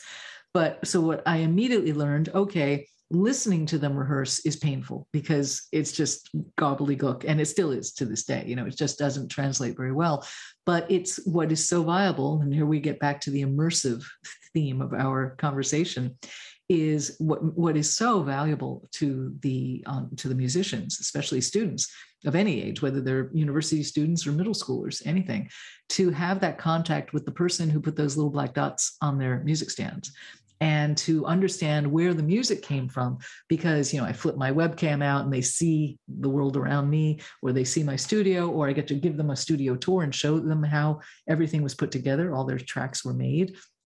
A quickie tour of how do these things work. Getting to talk to us and see our sense of humor or our warmth or whatever, and we ask questions of them, and that kind of interaction is far beyond just what it is to hear your piece played back through really bad binary system that is going to garble it. You can hear it, and I certainly did that plenty of times. But I learned it sometimes these days, if I really want to hear a rehearsal beforehand, I'll ask the conductor to just stick their phone or somebody's phone up, during a run through, and send me the MP3. And then I can at least, get a good sense. It won't be a great recording, but I can get a sense of what's going on with the band a little better than I can over Zoom. Well, back then it was Skype. But it's very valuable.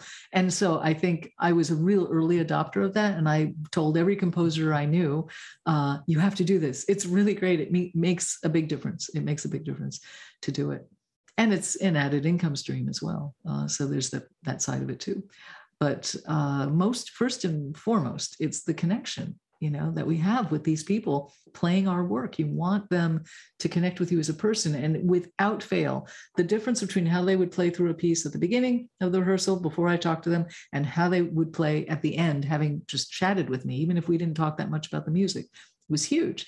And there's also that, what I call the strain. I don't know, there's an effect that when your teacher tells you something, you kind of tune it out. But when somebody else from the outside tells them, you have to do this, you have to do that, suddenly they listen, they hear it, and they absorb it, and they do it. And the teachers are very thankful. It's like, wow, I've been telling them all week to do this, but suddenly you say it, and suddenly they do it. Of course, human nature, right?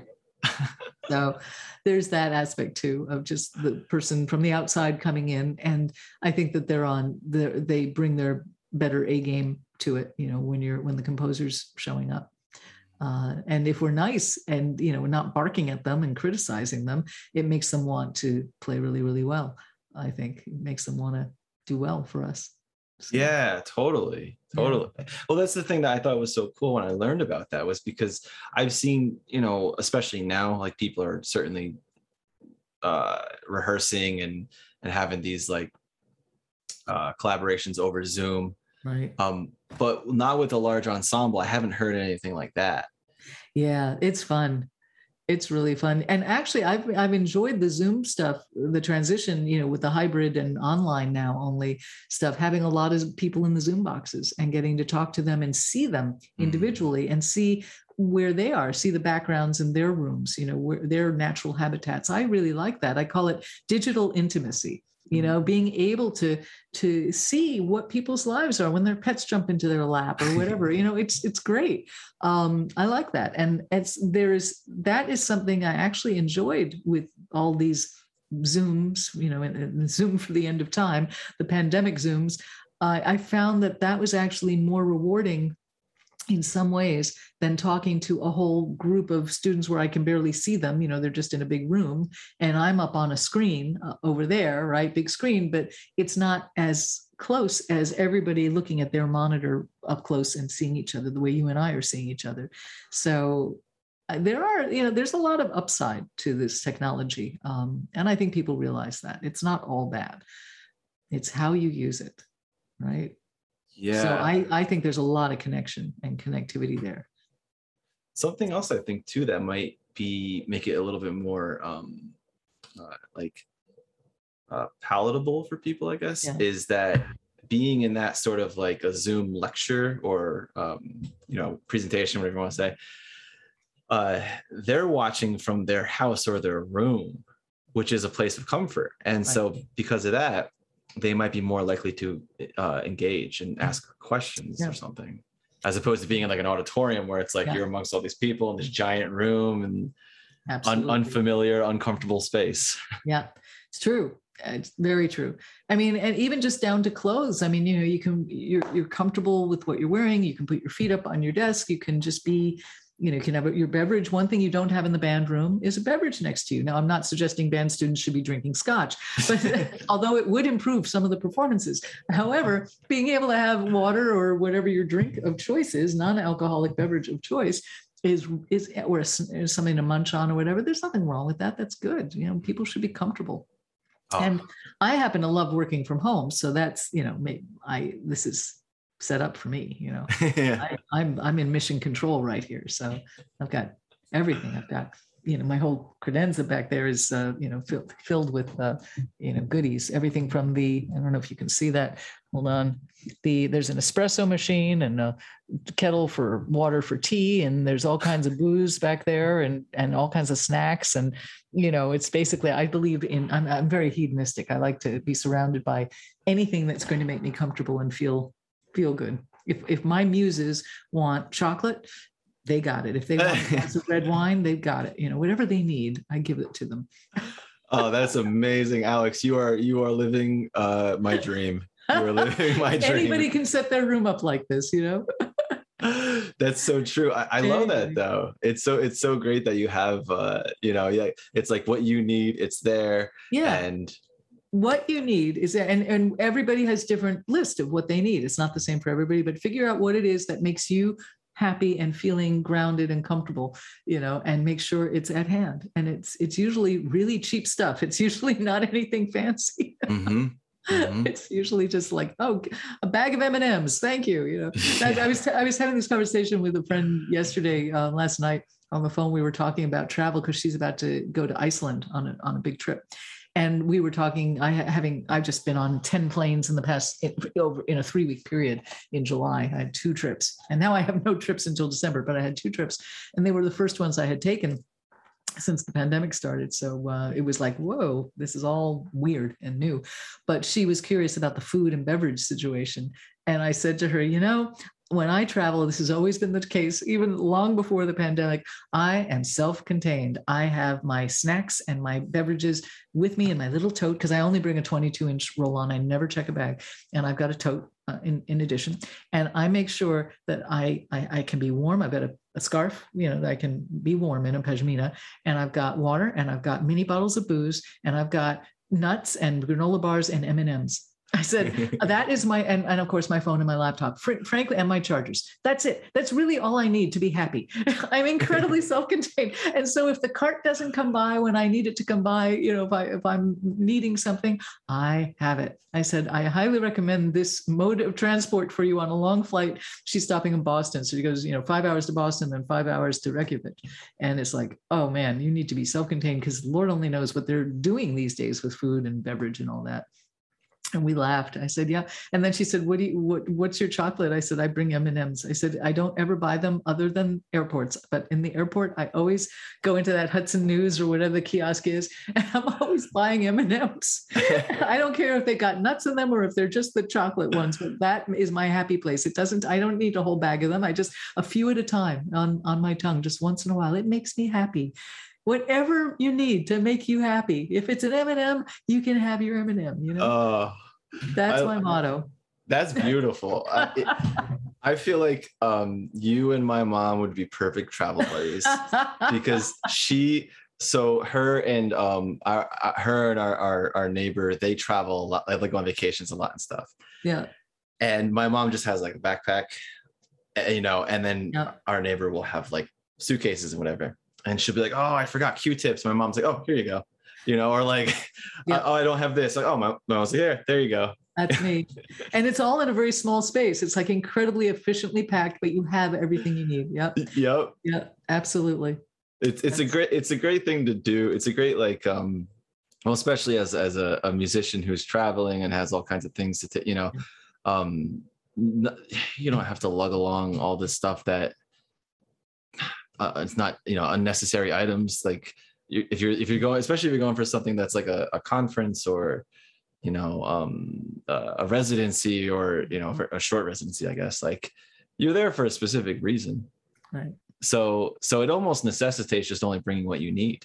Just bring what you need, and also know that if you're staying in a hotel and not camping, the hotel has a hair dryer. It has, I just, a trick I learned recently, because I'm a terrible ironer, and I try to buy clothes that don't wrinkle at all. But once in a while you end up with a jacket that has a bad crease in it. And, you need to get that out. Well, every iron has a steamer in it. So you don't have to bring a little travel steamer or something. Just use the iron that's in your hotel room, fill it with water, boom, boom, boom. I just did that in Grand Rapids. It worked like a charm. It was great. It's like, what I bring for monitors, here's another great tip. If you have to be working on the road, like if you're copying out parts or doing something, something on your computer that you have to do while you're in the hotel room, bring an HDMI cable with you, USB to HDMI, because guess what? Every hotel, if it's a halfway decent hotel, has an LED big screen TV, and it's usually pretty next to the desk, and it usually swivels. So I connect my laptop to the big ass TV in the hotel room with a cable. It weighs nothing. And I have the most awesome big monitor, second monitor, connected to my computer when I'm working in a hotel room. Ta-da! Oh my God. Is that useful or what? Bring an HDMI cable. All the new TVs have HDMI. Yep. That's true. And bring an adapter, and if they don't, just bring adapters or something that they take up no room in your bag. They don't weigh anything, and you get a big payoff. Wow. I used to work in a hotel too. Really? I know about those TVs. Yeah, that's right. Exactly. That's a great tip. That's incredibly clever. How did you come upon that exactly? Like, I don't know, common sense. I think I was just dicking around with the TV, moving it in some hotel room, and I looked behind and I saw the connections, and the light bulb went on. Like, wait a minute, this is just like my big 32-inch monitor here, except it's even bigger, and I could use this. Aha! Next time I will bring a cable, and sure enough, it worked like a charm. I remember doing this. Was at Midwest. It was in Chicago. I remember the first time I really used this was a few years ago. And I was furiously finishing writing something while I was doing the Midwest Clinic. I was like a lot of work at the same time. And I had this beautiful room at the Hilton, on Michigan Avenue there, overlooking the water. It was all great. And I did this trick of hooking up the cable to the TV, and the TV was just perfect. It was like angled just perfectly, and my laptop was right here, and I could see everything I was doing. And I think I took pictures and posted it on Facebook. I was so proud of myself. That's a shining moment for sure. It was a shining moment of accomplishment. Yes. Yeah. It was great. So yeah, it was a few years ago I figured this out, and now anytime if I have to work, I bring a cable. I'm definitely using that. Yeah. I'm gonna go purchase another HDMI cable, and specifically for travel, I have it in my backpack always. There you go. How are you with composing in? Like, are you the type of composer who you have to be in complete sort of silence and isolated, or can you compose and work amongst some sort of sounds, I prefer silence. I know a lot of people who are kind of ADD love to work with a lot of noise and silence around them because it gives the brain something to focus on, to tune it out. I'm fascinated by how that works. I'm not one of those people. I would not. I have had to work in a Starbucks and places like that, but it is not my preference at all. I have noise canceling earbuds, of course. And so I put those puppies in and do my best. I mean, I've worked in many public places, like all of us have, there's no way around it. But left to my own druthers, a hotel room is much better. Or, if you're at a university doing a lecture or something, you find a classroom and just hole away in a room there. But you work where you have to, because deadlines are deadlines and they're unrelenting. But, yeah, that's exactly it. You just have to be, and we're back to that adaptable thing we started talking about. You have to be adaptable. I think to be an artist in the 21st century, you have to know so many things and wear so many hats, and you have to go with the flow and be adaptable and just be, fleet of foot, whatever the term is. Your feet have to go fast, and your brain has to go fast, and you have to just adjust for your situation and make it work. And not bitch and moan about it either. That's the other thing. You have to have a good attitude. Right, exactly. Right? A good attitude. And don't save your bitching and moaning for private. We all bitch and moan, but you don't have to do it publicly. You don't have to take it out on anybody else. Oh, that's the thing about like composing in general is like the, you know, the what am I trying to say? Like it's such a personal thing. Mm-hmm. And there's even a vulnerability when you're trying to sit there and like concoct this thing out from nothing. Yeah. And so even like, and I think that's what it is for me, is like being in a public space, like a Starbucks or something, and I'm like sitting there at a table. It's like, it's like being naked in a public place. Yeah. Right. Yeah. Yeah. It makes me uncomfortable. I like you, I've done it, and I do it when I have to, but I don't want to. I'm totally with you on that. And as a matter of fact, when I write, I often move, I flail, I move around, I move my arms, and not in a way that a proper conductor would, but just more in an expressive dance kind of way, because I'm feeling, whatever I'm writing. And that looks downright, like you should be put in an asylum if you do that in a Starbucks, right? I mean, there are certain things that just are not so cool to do in public, unfortunately. I mean, it's like I can wail around and flail in public, but it's better not to for the good of society, because we have this silent pact with society that we are all going to behave ourselves and stay in our lane, so to speak, physically, and not flail our arms in a Starbucks. So if that's how you really are most comfortable writing, then you're immediately limited right there. I mean, I don't flail all the time, but I like to feel free to flail. Freedom of flail. And it's hard to have that in a public space. So we'll have to get that like on your wall, freedom to flail in your office. I mean, if people walked into my studio when I'm in the midst, Dan has done it. He cracks up all the time because I flail and I also grunt. I would like to think of it as singing the pitch, but I'm never really trying to sing the pitch. Like, when you have a complicated chord, a very thick chord, and you need to notate something or work on something on the screen, but you don't want to lose that middle note. And so instead of like singing the note, you're going, you just keep going, right? While you get this. And so Dan comes in and he cracks up. He's listening to me go, I sound like a dying sheep. I mean, I sound so pathetic, and I'm flailing and I'm going, It's the most unattractive thing. And he laughs. And I realized, my God, if I did that in Starbucks, they would throw me out. It would be, or, charge money for admission, on as the circus act. But composing is not a social thing. It's something done best in private, really. Maybe with your cats around you. And my cats look at me funny, I'm sure. But she's at it again. Oh boy. Well, cats have no room to speak because they make some wild sounds. They sure do, and they flail, and they chase it. They chase after shit that isn't there. I mean, they have their own issues. Yeah. I had one cat that was he was just such a dope, and I loved him to death. And he would sit there like maybe like a foot in front of the wall, just like with the wall right there and in front of his face. He was just like staring at it. And just stare at it. Yeah. Because he saw something that you couldn't see. Yeah. Yep. I know. They're the like cats are an animal that like you can't know what they're thinking. Right. And it makes me laugh whenever I look at one, because like it's just, I don't know what's going on back there, and I just like put some story in my head, Yep. And sometimes I'm thinking it could go in two directions. Either there's a whole bunch of stuff going on in there, or there's absolutely nothing. Absolutely nothing is going on between those ears, just nothing. And we're giving them way too much credit. Yeah. It can go either way. And they're probably thinking the same thing about us, except we talk all the time, but they have no idea what we're saying. Is it birds or fish or both that almost like they have no thought whatsoever or something? Or I wouldn't think that about birds. I don't think they have thought. Well, not thought, but like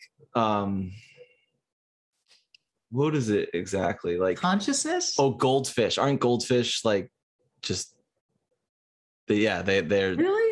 I think so. I don't know. I've always assumed everybody is sentient in one level or another, that have some thought that's important to them.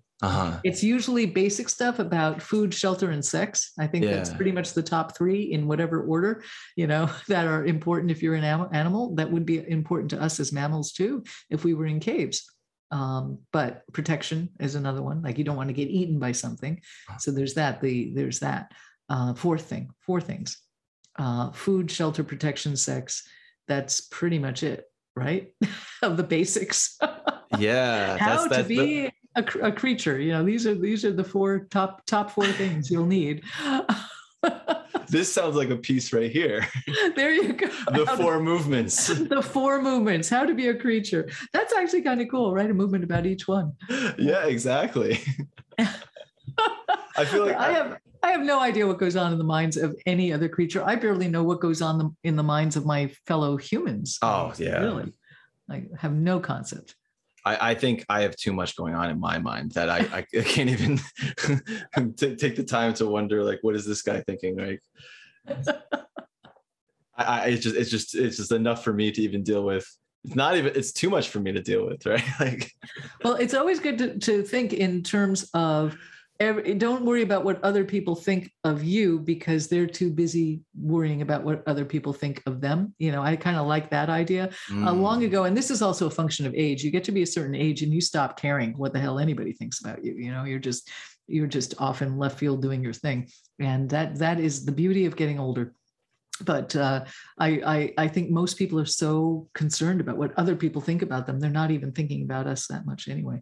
So it's good. It's funny, yeah, because I've noticed that with myself as I get older, there are fewer things that I feel inhibited by, or like that I would be like 4 years ago I would have been embarrassed by. But there was a unfortunate, it wasn't a terrible scenario that happened, but my girlfriend and I were walking down the road the other day. And there was this older gentleman. He was walking up his steps and he had his groceries and he slipped as he was walking, and he slipped on the stairs and dropped some of his groceries. And I ran over and I to see, like, are you okay? And he was like, oh, like kind of just like frazzled and stuff. Right. But I realized he was actually embarrassed. Oh. And so I asked him, I was like, is there anything I can do to help? Like I'm not going to assume you need my help, but I saw this thing happen and I feel awful. Right. So I grabbed his milk. I put his milk to the side, and but yeah, that just sort of came to my mind when you mentioned like what other people are thinking and what you were thinking of. Yeah, he was embarrassed that he had slipped in public. Mm-hmm. And if he's an older man, he's probably already feeling a little embarrassed about maybe being more frail than he wants to admit, right? And there's that pride thing, and it's complicated. Yeah. That's very true.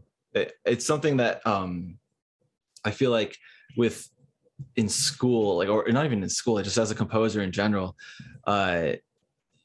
you sort of start to become a little bit more comfortable with having critique, because you're consistently being like, what's the word? Not validated. Judged. Thank you. Yes, you're constantly being judged. There it is, judged. Yeah. But yeah, and as you get older and the more pieces you write and the more in your own skin you are comfortable, you accept the judgments. You realize not everybody is going to dig what you do, and that's fine. And you know that there will always be some people who do dig what you do, and that's great. And that the judgment from others is like, okay, fine. Outside of a learning, experience. I mean, when you got teachers, sure, you're being not only judged, but you're being informed as to what might be more helpful choices to make and different approaches to things. That's all how we get better at what we do. But, once you're out there in the world doing it, you are going to be your own harshest judge in a sense, right? And you're the one judging yourself, because unfortunately composers don't have editors. So it's up to us to be our own editors, which is tricky. But yeah, I think just embracing the fact that we're not out there to please everybody. We're out there to first and foremost be authentic in our personal expression. And secondly, to trust that if we are authentic enough and doing something from our heart, other people will naturally gravitate to it. Not everybody, but other people, and to be totally happy with that and comfortable with that. That to me is the secret of a happy career as a creative person, is just embrace, being honest with yourself and knowing that there will be some people in the world who will relate to it. I like that. You know, I like. and that your goal is not to be approved of by everybody. That would be exhausting, wouldn't it? To try to be approved of by everybody. You know, separate from music, one of my favorite lines is from a Nashville pop star who said, if you ain't, he had this great Southern accent. He said, if you ain't pissing somebody off some of the time, you just ain't trying hard enough. And I just loved that. I thought, man, that is so true. You know, it's like, stop trying to be so perfect and polite and nice and, you know, all of these things we're told to be. And I'm not saying don't be a good, gracious person, but I'm saying stop worrying about, you know, everything just being perfect. It won't be. We're human. We mess up all the time. Back to bonehead maneuvers at the beginning of this long conversation.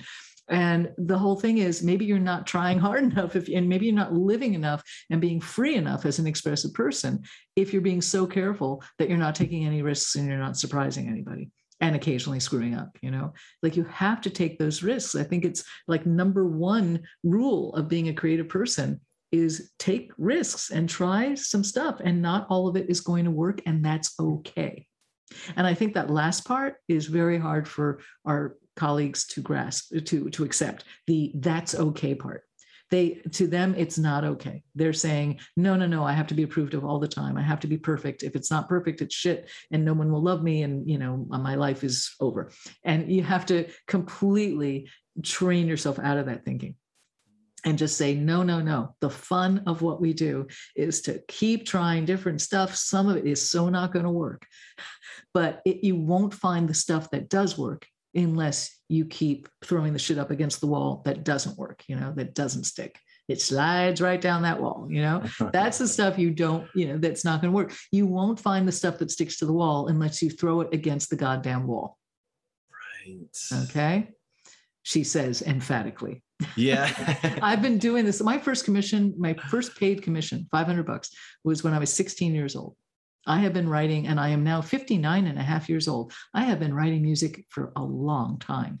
So I say this emphatically because I have been through these and continue to go. I'm not done yet. You know, I'm continuing to grow, but I have been through so many of these different phases that now at this age, you know, you do get to this point of having a little bit better perspective on it and knowing that you do have to try and keep taking risks and, you know, trying things that are uncomfortable. And don't stay in your comfort zone. Just because, you know, like you might have pieces that really worked and sell a lot of copies, and you know that you could just keep doing those and make lots of money or whatever. No. That's not. I mean, you can do that, but there's so much more that is, you know, challenging and enjoyable and compelling to do. That there's so much about that, like the being authentic. And like what you're saying, it's making me think about actors who I like a lot. Mm-hmm. Like I realized a few years ago that the actors that I like the most are often the ones who play diverse roles. Like they never play the same character. Me too. I feel this exact same way, as opposed to the actors that are always the same every single time. And you might like them a lot, but they're totally predictable. They never get out of that comfort zone. They're always playing the same kind of role. Yep. As opposed to, you know, the Meryl Streeps of the world, right? Right, exactly. Yeah. Just like you said, like going into that, into discomfort, mm-hmm. and taking risk. Yeah. You know, I mean, like Meryl Streep, for example, like she has to be one of the best at doing accents. Yeah. Like any movie I've ever seen her in, and she has like, even when it's just an American accent, but it's a different dialect or whatever, mm-hmm. like. I'm convinced of what I'm seeing is the character. Like that character is a real person, you know. Like, absolutely, yeah, she's brilliant. Yeah. She's. What's the one movie with Clint Eastwood? Oh, Bridges of Madison County. Yes. Yeah. She's like an Italian woman or something. Was it Italian or something? I forget the nationality. I haven't seen that in a long time. I forget, but yeah. That one's coming to mind right now. I've never. Sophie's Choice. I mean, where she had that wonderful. Was it Polish? Right? Polish. I think so. It was amazing. Yeah. Many. Yeah. That's the thing, though. Like what you're saying about accumulating risk, and I heard someone once say that, man, what was it? It was something like, you have, like, when it comes to growing, Mm-hmm. you have to move so far into discomfort that what you're doing is possible. You just haven't done it yet. Mm-hmm. Or else if you go too far, then you're going to turn away. Yeah. Something like that. I don't remember That's exactly what it interesting. was. Yeah. And I think that makes sense, because I mean, it's like, I mean, I can't think of an example. I don't know. Maybe you've never driven a car before, and then the very first car ride is in like a race car. Right. Like that might be a little bit too much for your first experience, but then you kind of work your way into it. It's like, wait, these cars are going kind of fast. I'd like to experience that, I think, so I don't know. That wasn't the best example, but no, but I think what you're saying is if you continue to take risks, the place from which you're taking the risk is going to be different each time, because you've progressed to a certain point, you take a risk. That risk progresses you to another more advanced place, and then the next risk is going to take you to yet another place from that priorly more advanced place. I see what you're saying is that you have to keep growing on the risks you've already taken. It's true. And again, going with the flow and never knowing what opportunities, therefore risks, are going to appear that you're going to want to grab with both hands and say, okay, I'm scared of this, but I got to do it. I've done that so many times, and it's always worked out really well. So it's interesting hearing you say that. Like when I started this podcast, that was something for me I've never done this. Right. And in the beginning, like the first couple episodes I did, I was like, oh, I say the same 3 phrases all the time, or like, just like picking out every little thing. But then I became used to it, and like, if I said someone's name wrong, I wasn't beating myself up about it later or something. Or like if I made a mistake, I said the wrong thing, or it's like, well, that's the nature of the way this platform works. Yeah, exactly.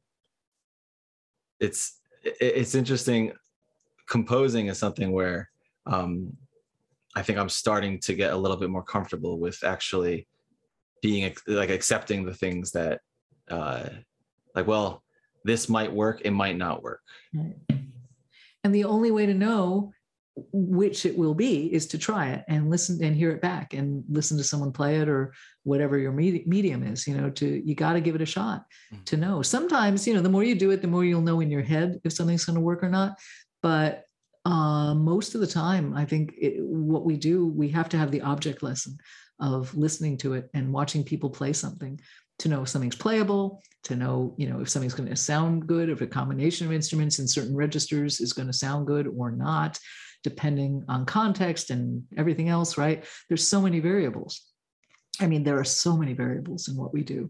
But that's the fun of it. I do a lot of wacky, weird things in my stuff. And I love, my attitude is, I think this will work. And if it doesn't, I'll know that it doesn't, then I can go back and, adjust it after the premiere or whatever, if it doesn't work.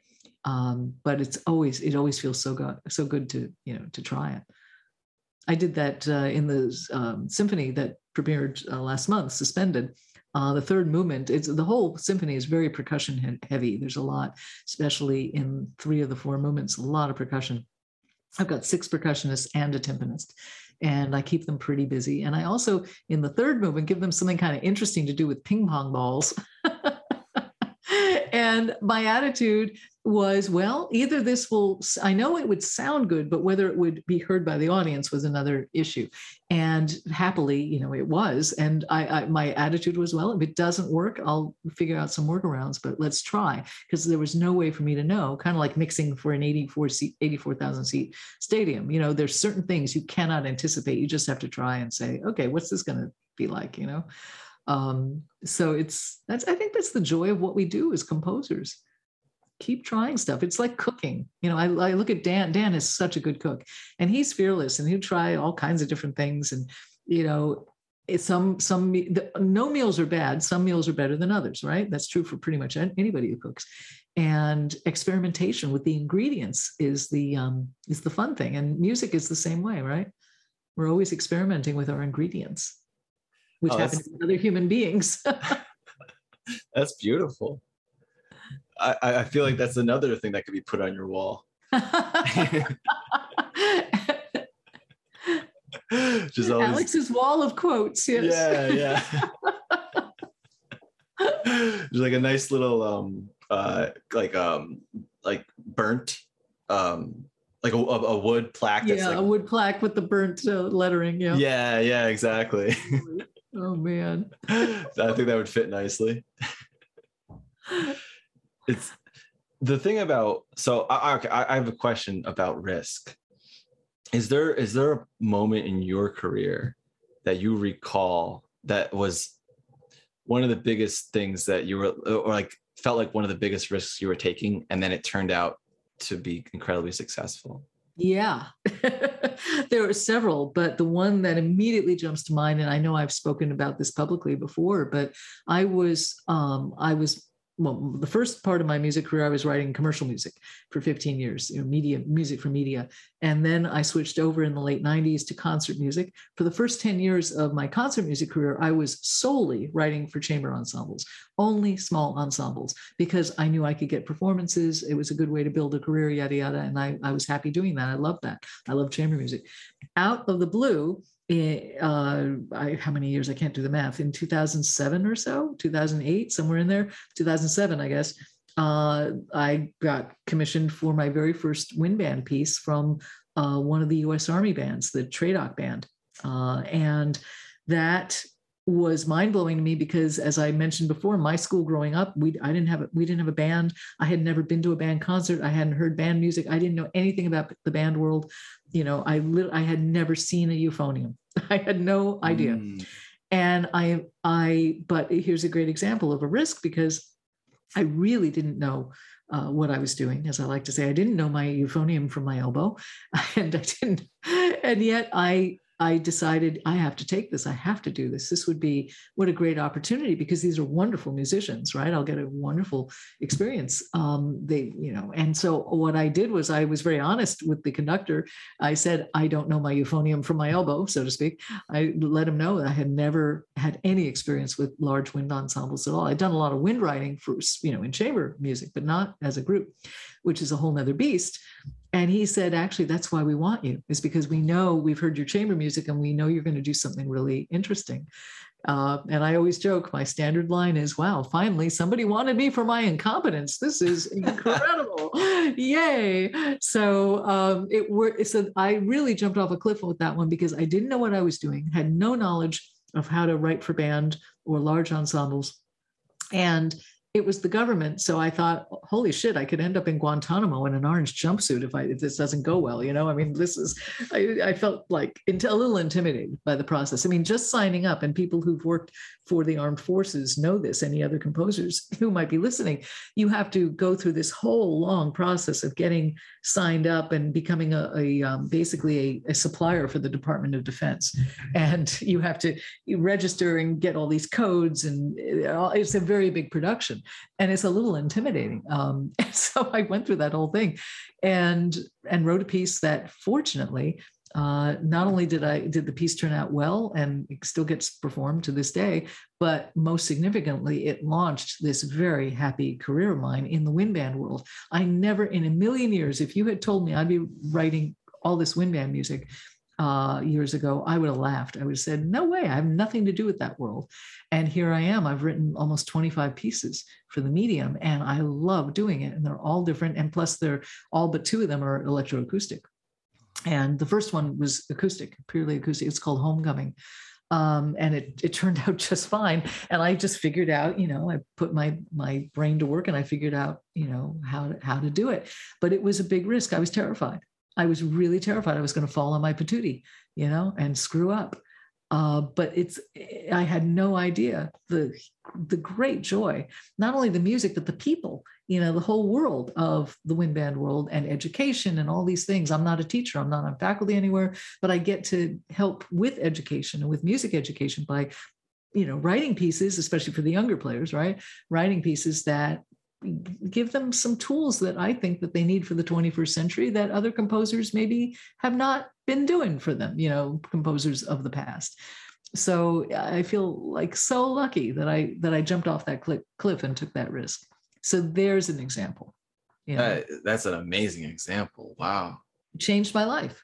It absolutely changed my life. And the wind band portion of my career has been by far the most fruitful in every aspect, aesthetically, financially, socially, everything. It's just been a total joy. And had I not taken that risk, I don't know, maybe another opportunity might have come along, but that was the opportunity I needed to take. So I'm constantly telling colleagues, and especially younger people, when I'm Zooming with them and talking to their classes, and I tell them this story and other stories like it, and I'm always encouraging them to take risks, to jump off those cliffs. I mean, not stupid risks, not anything that's going to hurt you or kill you or hurt somebody else. As long as it's legal, take the risk, legal and not going to end you up in the hospital if it doesn't go well. Those are kind of the baselines, right? But music, the good thing is rarely does somebody die doing it. Rarely. Right. So I'm constantly encouraging people to, get out of their comfort zone and take risks. And you never know the huge reward you're going to get from it that you never would have imagined. You would not have thought. Wow. Yeah. That's pretty amazing. I didn't know about that. Yeah. I've heard you on the Portfolio Composer podcast. I don't know if you told that story or not, but I've seen some of your interviews and everything, but I don't remember that story. Oh, I'm glad, because I feel like it's one of those stories that I tell a lot because the subject comes up a lot. It's a good subject. And to me, it's just such a shining example of this, a hopeful example for anybody listening. Like, take the risk, man, because you don't know how cool things can turn out, And like, what's the worst thing that can happen? This is the other thing. Anytime any of us are presented with risk, immediately say, okay, so if it doesn't work out, where am I? And the answer, as long as it's safe, legal, and not going to end you up in the hospital, right? If it's music, the answer is you're going to end up exactly where you were this morning when you woke up. Right. In other words, that's not a bad place. You're just fine. It just means that you will have tried something. Maybe it didn't work out that great. Maybe you realize wind band writing is not for me, or whatever. I have no idea what to do with the euphonium. Whatever your thing is, like, okay, fine. It's not the end of the world. Go back to chamber music or music for film and TV or whatever the thing is you want to do. It's not the end of the world. I think perspective and context are so important for people to have, right? And to just realize you're still going to be loved. You're still going to be lovable. You're still going to be happy. If something doesn't work out, and, sometimes it doesn't, you're still going to be fine. You can just say, okay, I tried something and it turned out not to be up my alley, So. That's exactly, I like that. What you said, it's all context and perspective. Was that it? Yeah. That makes so much sense. I mean, because the perspective that you have on something is greatly going to impact the way you feel about it. That's right. And if you have a do or die, hysterical in a bad way, kind of neurotic perspective, that's going to make it a miserable experience, very stressful, and make you feel like an utter failure if it doesn't work out. If something doesn't work out for me, assuming I haven't let somebody down, assuming the only thing that hasn't worked out is, I've tried something that, kind of fell on its ass in terms of, a musical approach or something. If I'm the only person that's hurt by it, I don't feel like a failure. I feel like someone who attempted something. It's not failure. It's just not the success that you had hoped it would be. You're not failing, or maybe you're just failing constantly, but that's all a good thing. There's nothing bad about failing to achieve what you're trying to do. It just means you have to keep trying to achieve it. Right? Just keep trying. You have to fail to get to that place until you finally get to that place. And the only way you're going to get to that place is by continuing to try, which means taking the risk of failing. So in my book, there's no way to avoid failing. It's like we're trying to fail, basically. Some people say you're trying to succeed. It's almost like, no, I'm just trying to fail. I'm just going to see how many times can I do this until I get the right one. And frankly, I see the humor in it. I mean, I try to amuse myself when some pieces, I'm sure you've had this experience. Most writers have, where you're not only are you not getting the right idea on the first or second bounce, you're not getting the right idea after the second week and the 20th. Oh my God. Right? You're Yeah. struggling.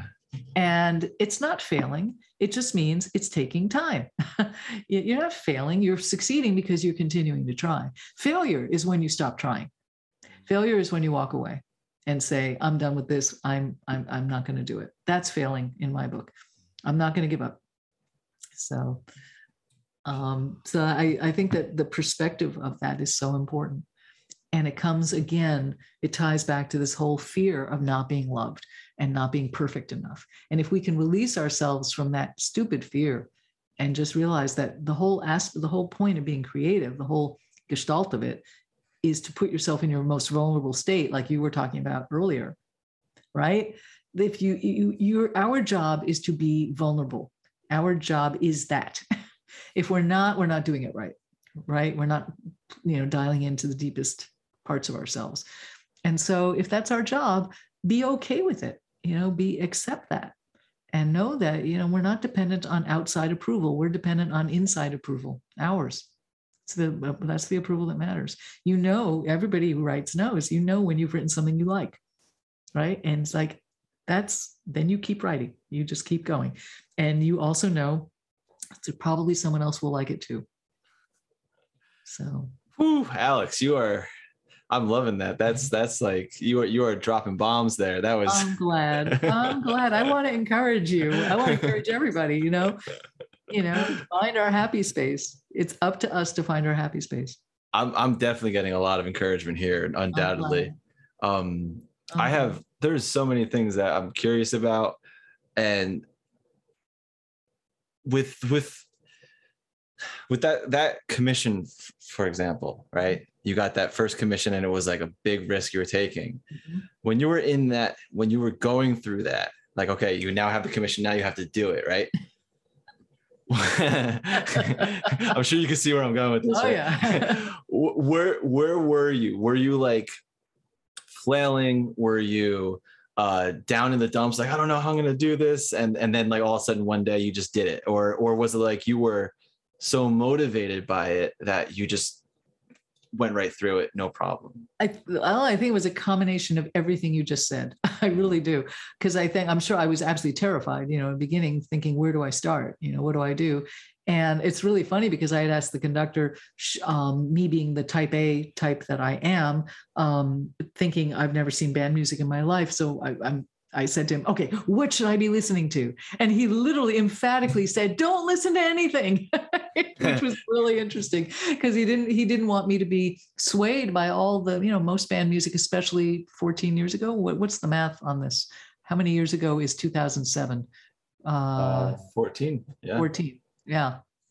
So especially then, there was a lot of very inside the box, inside the lines stuff in the repertoire, which much of it sounds really beautiful. The voicings, the orchestration is beautiful, but frankly, a lot of it is less than thrilling music, right? It's just not always, the most inspiring stuff. And he didn't want me to listen to the standard band stuff, especially, there's a lot of great band stuff, obviously, but he didn't want me to stumble across like some of the less than great stuff and study that orchestration. He thought that would pretty much set me up for just being average. And he didn't want that. He said, you have your own sound, go for that. And I often say that is the best thing anybody could ever do for somebody else, is to give them free rein to be themselves and to encourage them to sound like them and to not worry about sounding like anybody else. And that was the other thing I had to come to very quickly when I did realize how superb some of my living colleagues are as composers and orchestrators, et cetera. And at first I was totally intimidated by that. And then I snapped out of it and realized I don't have to sound like any of them. They have their thing going on. They're them. I'm going to be the first me. And I have a very different sound world, and I realized all the stuff you see behind me here, I'm an engineer and an electronic composer, and I have a skill set that most of my peers don't have. And that's fine. It's just a different skill set. And I want to use it. And so the first piece was acoustic, but then after that, I realized this is what sets me apart. And this is where I got my real passion for writing with large ensembles, is to add an equal and additional section to the ensemble with all these complementary and very different sounds that don't sound like any instrument, that I can create here. And that became my signature, and continues to be, because every piece is different. Every single piece is different. I'm not using the same sounds twice. I'm always programming different things for every piece. So it's very creative. But yeah, when I started out on Homecoming, I was terrified, and I just figured, okay, frankly, I remember this. I was thinking about it at first like chamber music, and thinking about an opening, just thinking about the shape of the piece. I mapped out kind of what I wanted to do structurally and as a piece, what it was sort of about. I had talked about that with the conductor. And so the beginning sounds almost, dare I say, a little John Adams-y or something. It's this a little bit minimalist kind of marimba thing going on for a while. And it's, it's different than what you hear in a lot of band music. So I just went with my gut, and then it grew from there. So this is so cool to hear, because it completely connects to what you were saying before about being authentic and writing what you want to write. Right. And the fact that you had free reign like that from that conductor, that's so amazing. That's amazing. I wish everybody can have someone like that, and many people like that in their lives. I mean, another reason I love the band world is because pretty much everybody who's ever commissioned me, it has that same attitude, because they don't know what they're going to get. They just, and I think that's the joy of commissioning anybody. You don't know. We're back to faith-based. You don't know what you're going to get, and that's the joy of it. You're fostering someone's creativity. And you have faith in them that they're going to come up with something interesting that you're probably going to like. You might not like it, but hopefully you are. And to have anybody in your professional life say, "Run with this ball, just do what you want to do." What a great thing! What a gift! I mean, it has nothing to do with the money they're paying you. It's a whole other gift. But there's the whole essence of trust in you, to say, I want to support your muses. I want you and your muses to go run off and have fun, do something interesting, Oh, that's so true. That is, yeah, what a great gift. Yeah, it's a great gift. There's so much trust in that, and like the creative freedom for you to express yourself, and I feel like that would also kind of put you in the mindset of, well, then I want to make something truly amazing for you then. It does. It opens up. I mean, I think I will say this.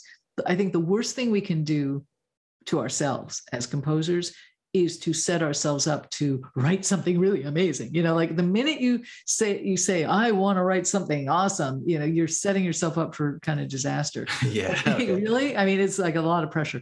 Don't think in those terms. Just think of, I want to write something very personal, or I want to write just something. I want to write the music I want to hear. That's always what I say. I'm just going to write the music I want to hear. And I don't qualify it with, it's going to be the best thing ever, because if you do that, you're just sinking yourself. It just puts too much pressure on your muses. If you just let it flow and be in the moment with it and trust your gut, and the gut knows more than the mind does. Trust your gut and just let it out, and edit it. Obviously, a lot of what you let out is going to be crap, and that's okay. That's part of the process. And you let that crap come out, look at it, say, that's crap. I'm going to take that out, but I'm going to keep the other stuff around. It was kind of cool, So that's the process, right? Is being your own judge, but don't judge yourself before you've had a chance to look at what's coming out. This is where writer's block comes from. In my opinion, it comes from people judging themselves before they've written 2 notes, like they've written 1 measure of music. Oh, this is crap. I'm terrible, right? They haven't even had a chance to let anything really out, because you have to do some writing and see what comes out. And a lot of it will be junk, and that's fine. That's part of the process, right? Like we were talking about. But look at the junk, pet the junk, coo at it and say, oh, you're junk, but you're cute. But, but that's a little bit over there. That's kind of nice. I'm going to maybe run with that, and you sculpt music out of the junk, and you come, it finds its way. Once in a while, you get your luck out, and you're off and running pretty quickly, and you've got a really good idea, and it kind of writes itself until about 1/3 of the way or 2/3 of the way through the piece, when you run, you hit a wall, right? And then you have to figure out, where does it need to go? But a lot of the time, it's from the very beginning. It's tough, but it's enjoyable. It's like, I think you have to love the process of composing or creating anything. It's not just about the goal. And you should, I don't think it's good to think about the end goal, even, of course, we're all on deadlines, so we all know what the goal is, but it's good to kind of ignore the goal and just really enjoy being in the moment with it. I really believe that the more you enjoy the process of it, the better it's going to be, I think. And I've been dealing with that a little bit for very unusual reasons. That a couple of years ago, right before the pandemic, I had something happen with my eyes that considerably lessened my eyesight, and has made it much slower going for me to work with all these screens and all this visual stuff. I can do it, but everything takes me about 10 times as long. Somebody said to me when I was talking to a friend about this months ago, and they said, "Oh, wow, that must be really awful that everything takes you so much longer." And I thought about it for a second, and I said, actually, no, it's actually quite wonderful, because I get to live with these moments and live with this music and be in the moment and be in the process that much longer. Because think about it, when you're trudging away normally and everything goes fast and you're just trying to make your deadlines and get on to the next thing, suddenly, if something is slowing you down, it's forcing you to really be in that moment. It's forcing you to pay attention to the process. And I think that's a beautiful thing. So the fact that everything has taken me much longer to do than I had anticipated recently is actually been a joy, because I love living in these sound worlds I'm creating. I'm working really hard at this. I'm swimming in this soup, and it's not a bad thing to have to swim in that soup longer. So. Like you said before, the perspective. Yeah. The fact that you're able to take that perspective and recognize, like, no, I'm staying in these moments. This is beautiful. That's amazing. Yeah. So, Alex, there's so many great things that you've been saying.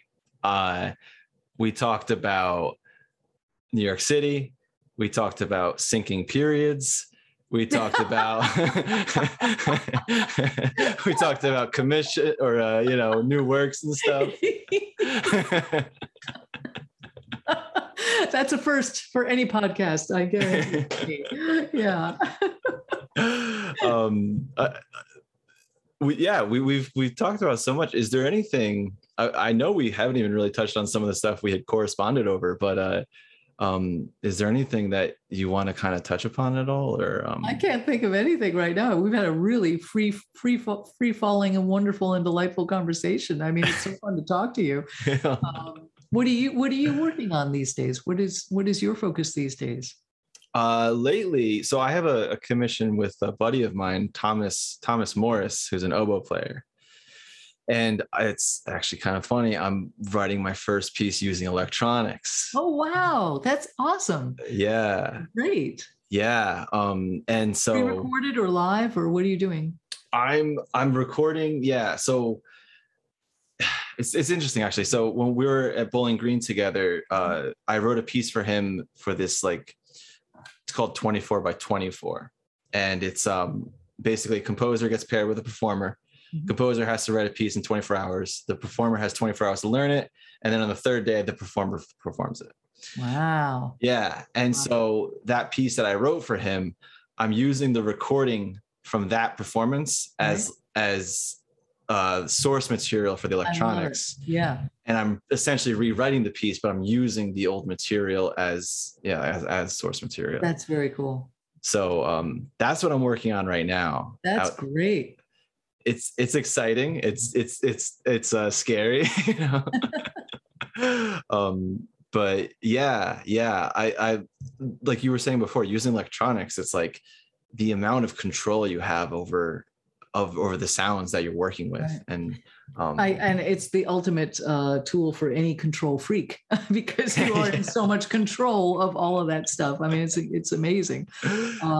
Is this your first electronic work? Yeah. In grad school, I took some music tech classes, and we had projects where we had to make like a 7-minute piece of music, just using electronics and stuff. So I got to do that, but I use Reaper, mm-hmm. And which has been great. I don't have all the hardware. That's one thing that you know, I have yet to acquire, but within time. Yeah. And You know. listen, with very little or no hardware, you can do a hell of a lot these days. I mean, it's not like the old days when you needed a room full of gear. I mean, seriously, you can do so much on a laptop these days. Right. I use my phone to sample stuff all the time. By the way, the analog to digital converter in phones is really good in the recording thing you got on your iPhone or Android or whatever you got. And so I do a lot of my sampling that way. And then, you know, there's a lot of free software out there. Audacity is free. Obviously, GarageBand, you know, a lot of these DAWs, digital audio workstations, are free. There's really, the sky's the limit. And then, you know, when you get fancier, schmancier into stuff, sure, you can get interfaces and other things and add to your libraries. But it's all within reach. You know, it's amazing what you can do with on no budget at all. So don't feel like you have to have a lot of hardware to dive in to this part of the world. You don't. So you've got the hardware you need. That's true. Yeah. Yeah. I mean, I'm probody due for a new laptop. Yeah. I've had mine for like 11 years or 12 years or something. Yeah. So yeah, that's slow. What you do need, I mean, just I'll say, in any laptop that you're going to do any kind of music production on, lots of RAM and obviously a fast CPU and lots of RAM. RAM is really helpful. And, you know, as big an internal drive, plus, as I call them, a data colostomy bag, otherwise known as an external hard drive. I always have a 5 terabyte external drive on my laptop at all times. It's not my main computer rig. I mean, my rig is separate behind me. It's not my laptop, obviously. But on my laptop, I've got, you know, a good amount of storage there too. And you can just never have enough. So if you do buy a new laptop, you're a Mac guy? Or I have PC. Okay, yeah, just look for lots of RAM and as fast a PC as you can get. And that will do the trick for you. You know, until you go into a more massive studio kind of thing, you can do an awful lot on a laptop, really. Yeah. Well, that's the thing too. I definitely need something with the room and everything because doing this podcast with the video files. Right. The video files can be really big, especially one like this that's gone on for 2 hours or whatever it's been. Yeah, it's been two. I think it's been 2.5. It's been 2.5 hours. Wow. Jeez. That's funny. But marathon podcast. Yeah. But yeah, I think you do need data storage is great. Greatly important. Definitely. That's great advice. I'm glad you're getting your toes into the digital world. It's really fun. The sky's the limit. I mean, think of all the plugins and all the ways you can manipulate the sound from that oboe recording. You know, how cool is that? So many things you can do with it. Have you done much digital audio editing before? A little bit, not a lot. I wouldn't say extensively. And when I did do it, it was like every 2 years or something, you know, like it wasn't frequent or frequent enough where I can kind of remember and maintain it. Well, you dive in with both feet and both hands and all paws and your tail and everything else. Dive right in and have fun, chop stuff up, move it around. You know, it's basically word processing that sounds really good is what it is. It's all the same, you know, concepts. And you're going to have such a good time doing it. It's really just, you know, put things on different tracks, move things around. Nothing's destructive. Always keep a copy. Here's a little bit of housekeeping. Even though they talk about editing being quote unquote non-destructive, meaning the in most programs, you know, the original file is still there. It's always good for your peace of mind. Always make a copy and store it on another drive or whatever of whatever file you're working on. So if any shit hits the proverbial digital fan, you can always, you know, you always have your basic material that you can toss back in there. You probably won't need it. Non-destructive is just that, but it's always good psychologically to have your backups. And that's the other thing. I'm sure you already do this, but back up all the time. Mm-hmm. And you know, keep drives off site, things like that. It's so much fun. So much fun. Well, that's like great insurance right there. That's such a you know, it's so clear at how what's the word, you definitely know how to make sure this all works properly, you know? Yeah. And rule number one is expect everything to go wrong, right? So that cover your ass and always make sure that you've got copies of everything. Because sometimes, some weird thing can happen. And as many people say, it's not a matter of if, but when a drive fails. Mm-hmm. And that's why having other copies of things, even, no matter what you're working on, just I keep multiple copies of stuff all the time, just so if I screw up, or if the computer screws up, it's not the end of the world, because we put so much time into making these files and making these pieces. Mm-hmm. Yeah, it's so smart. You'll have to please send me this when you're done with it, or want to show it to me in mid-process. I'd love to hear it. I'd love to see what you're doing. Oh, I would gladly send it to you. Yeah, thank you so much. Is there a time frame for when you need to deliver it? October. All right, so it's coming up. So pretty soon. Thick of it. Yeah. I'm in the thick of it. Yeah. About how long a piece is it going to be? It's going to be 8 to 10 minutes or so. I'm thinking just oboe and track, or any other instruments? Just oboe and track. Yeah, great. Yeah. So yeah, I'm sort of thinking of the electronics as like a whole ensemble in a way, and so, which is nice. It's nice to kind of, it's not like writing for an ensemble because you have all this control. I could go on and on about that. There is a lot to be said about electronics doing exactly what you as the artist want them to do. Right. It's the same tempo, it's the same dynamic, it's the same pitch all the time. It's never going to change. But of course, what you're lacking is the humanity, right? And all that beautiful aspect of human beings and all the variables they bring to something. So I like having both at the same time, the peanut butter and the chocolate all together, I like that too. You get the humans and the machines, and they all play nice together. That's great. Yeah. Well, good luck with the piece. Have a great time being in the moment and in the process with it. Thank you. Yeah, I'm really excited about it. It's fun. Before we finish off here, Alex, is there any like projects you have coming up you want to let people know about, or how to contact you, or your website or social media, all that stuff? Yeah, website, alexshapiro.org, O-R-G, very important, O-R-G, alexshapiro.org. You can contact me through there, or alex@alexshapiro.org. Socials, my Facebook page is an open book to all. I post really groovy things there, like whales, etc. So I welcome anybody listening, which might be like 2 people and a ferret at this point after 2.5 hours. But anybody who's hearing this is welcome to check out my Facebook page and follow that. And in terms of stuff I'm working on, I'm right now dealing with the final edits post-premiere, as one does, of the symphony Suspended, and getting that into print. I am my own publisher. Hal Leonard is my distributor and does my printing, and they are absolutely wonderful to work with. And so I'm preparing this for a very big print job, because it's a big piece and 4 movements, 30 minutes. And so there's a lot of prep that goes into that. And that's what I'm currently doing some mixes of other live performances and things that have been coming in to be able to post. So, and I've got a couple of new electroacoustic band pieces coming up, and a piano concerto coming up. So it's never a dull time, never a dull moment. And if for anybody who's going to be in Chicago in December, I will very much be at the Midwest Clinic. I am speaking on 2 panels, doing 2 clinics, and it will be really fun, Adam, to say hi to you in person. So that'll be a joy to meet you. Definitely. Yeah, I will most definitely be here. So hopefully we can make that happen. Excellent. Yeah. Thank you so much for this conversation. I really enjoy talking to you, and enjoy the opportunity to, sound off about all these things.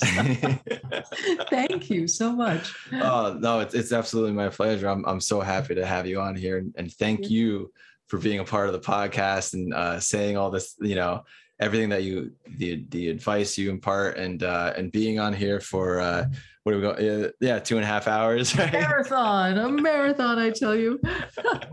Well, be very well, and many thanks. And I look forward to meeting you in December. Yeah, me too. Thank you, Alex. We'll take care. Okay. Okay. All right. Take care, Adam. Bye.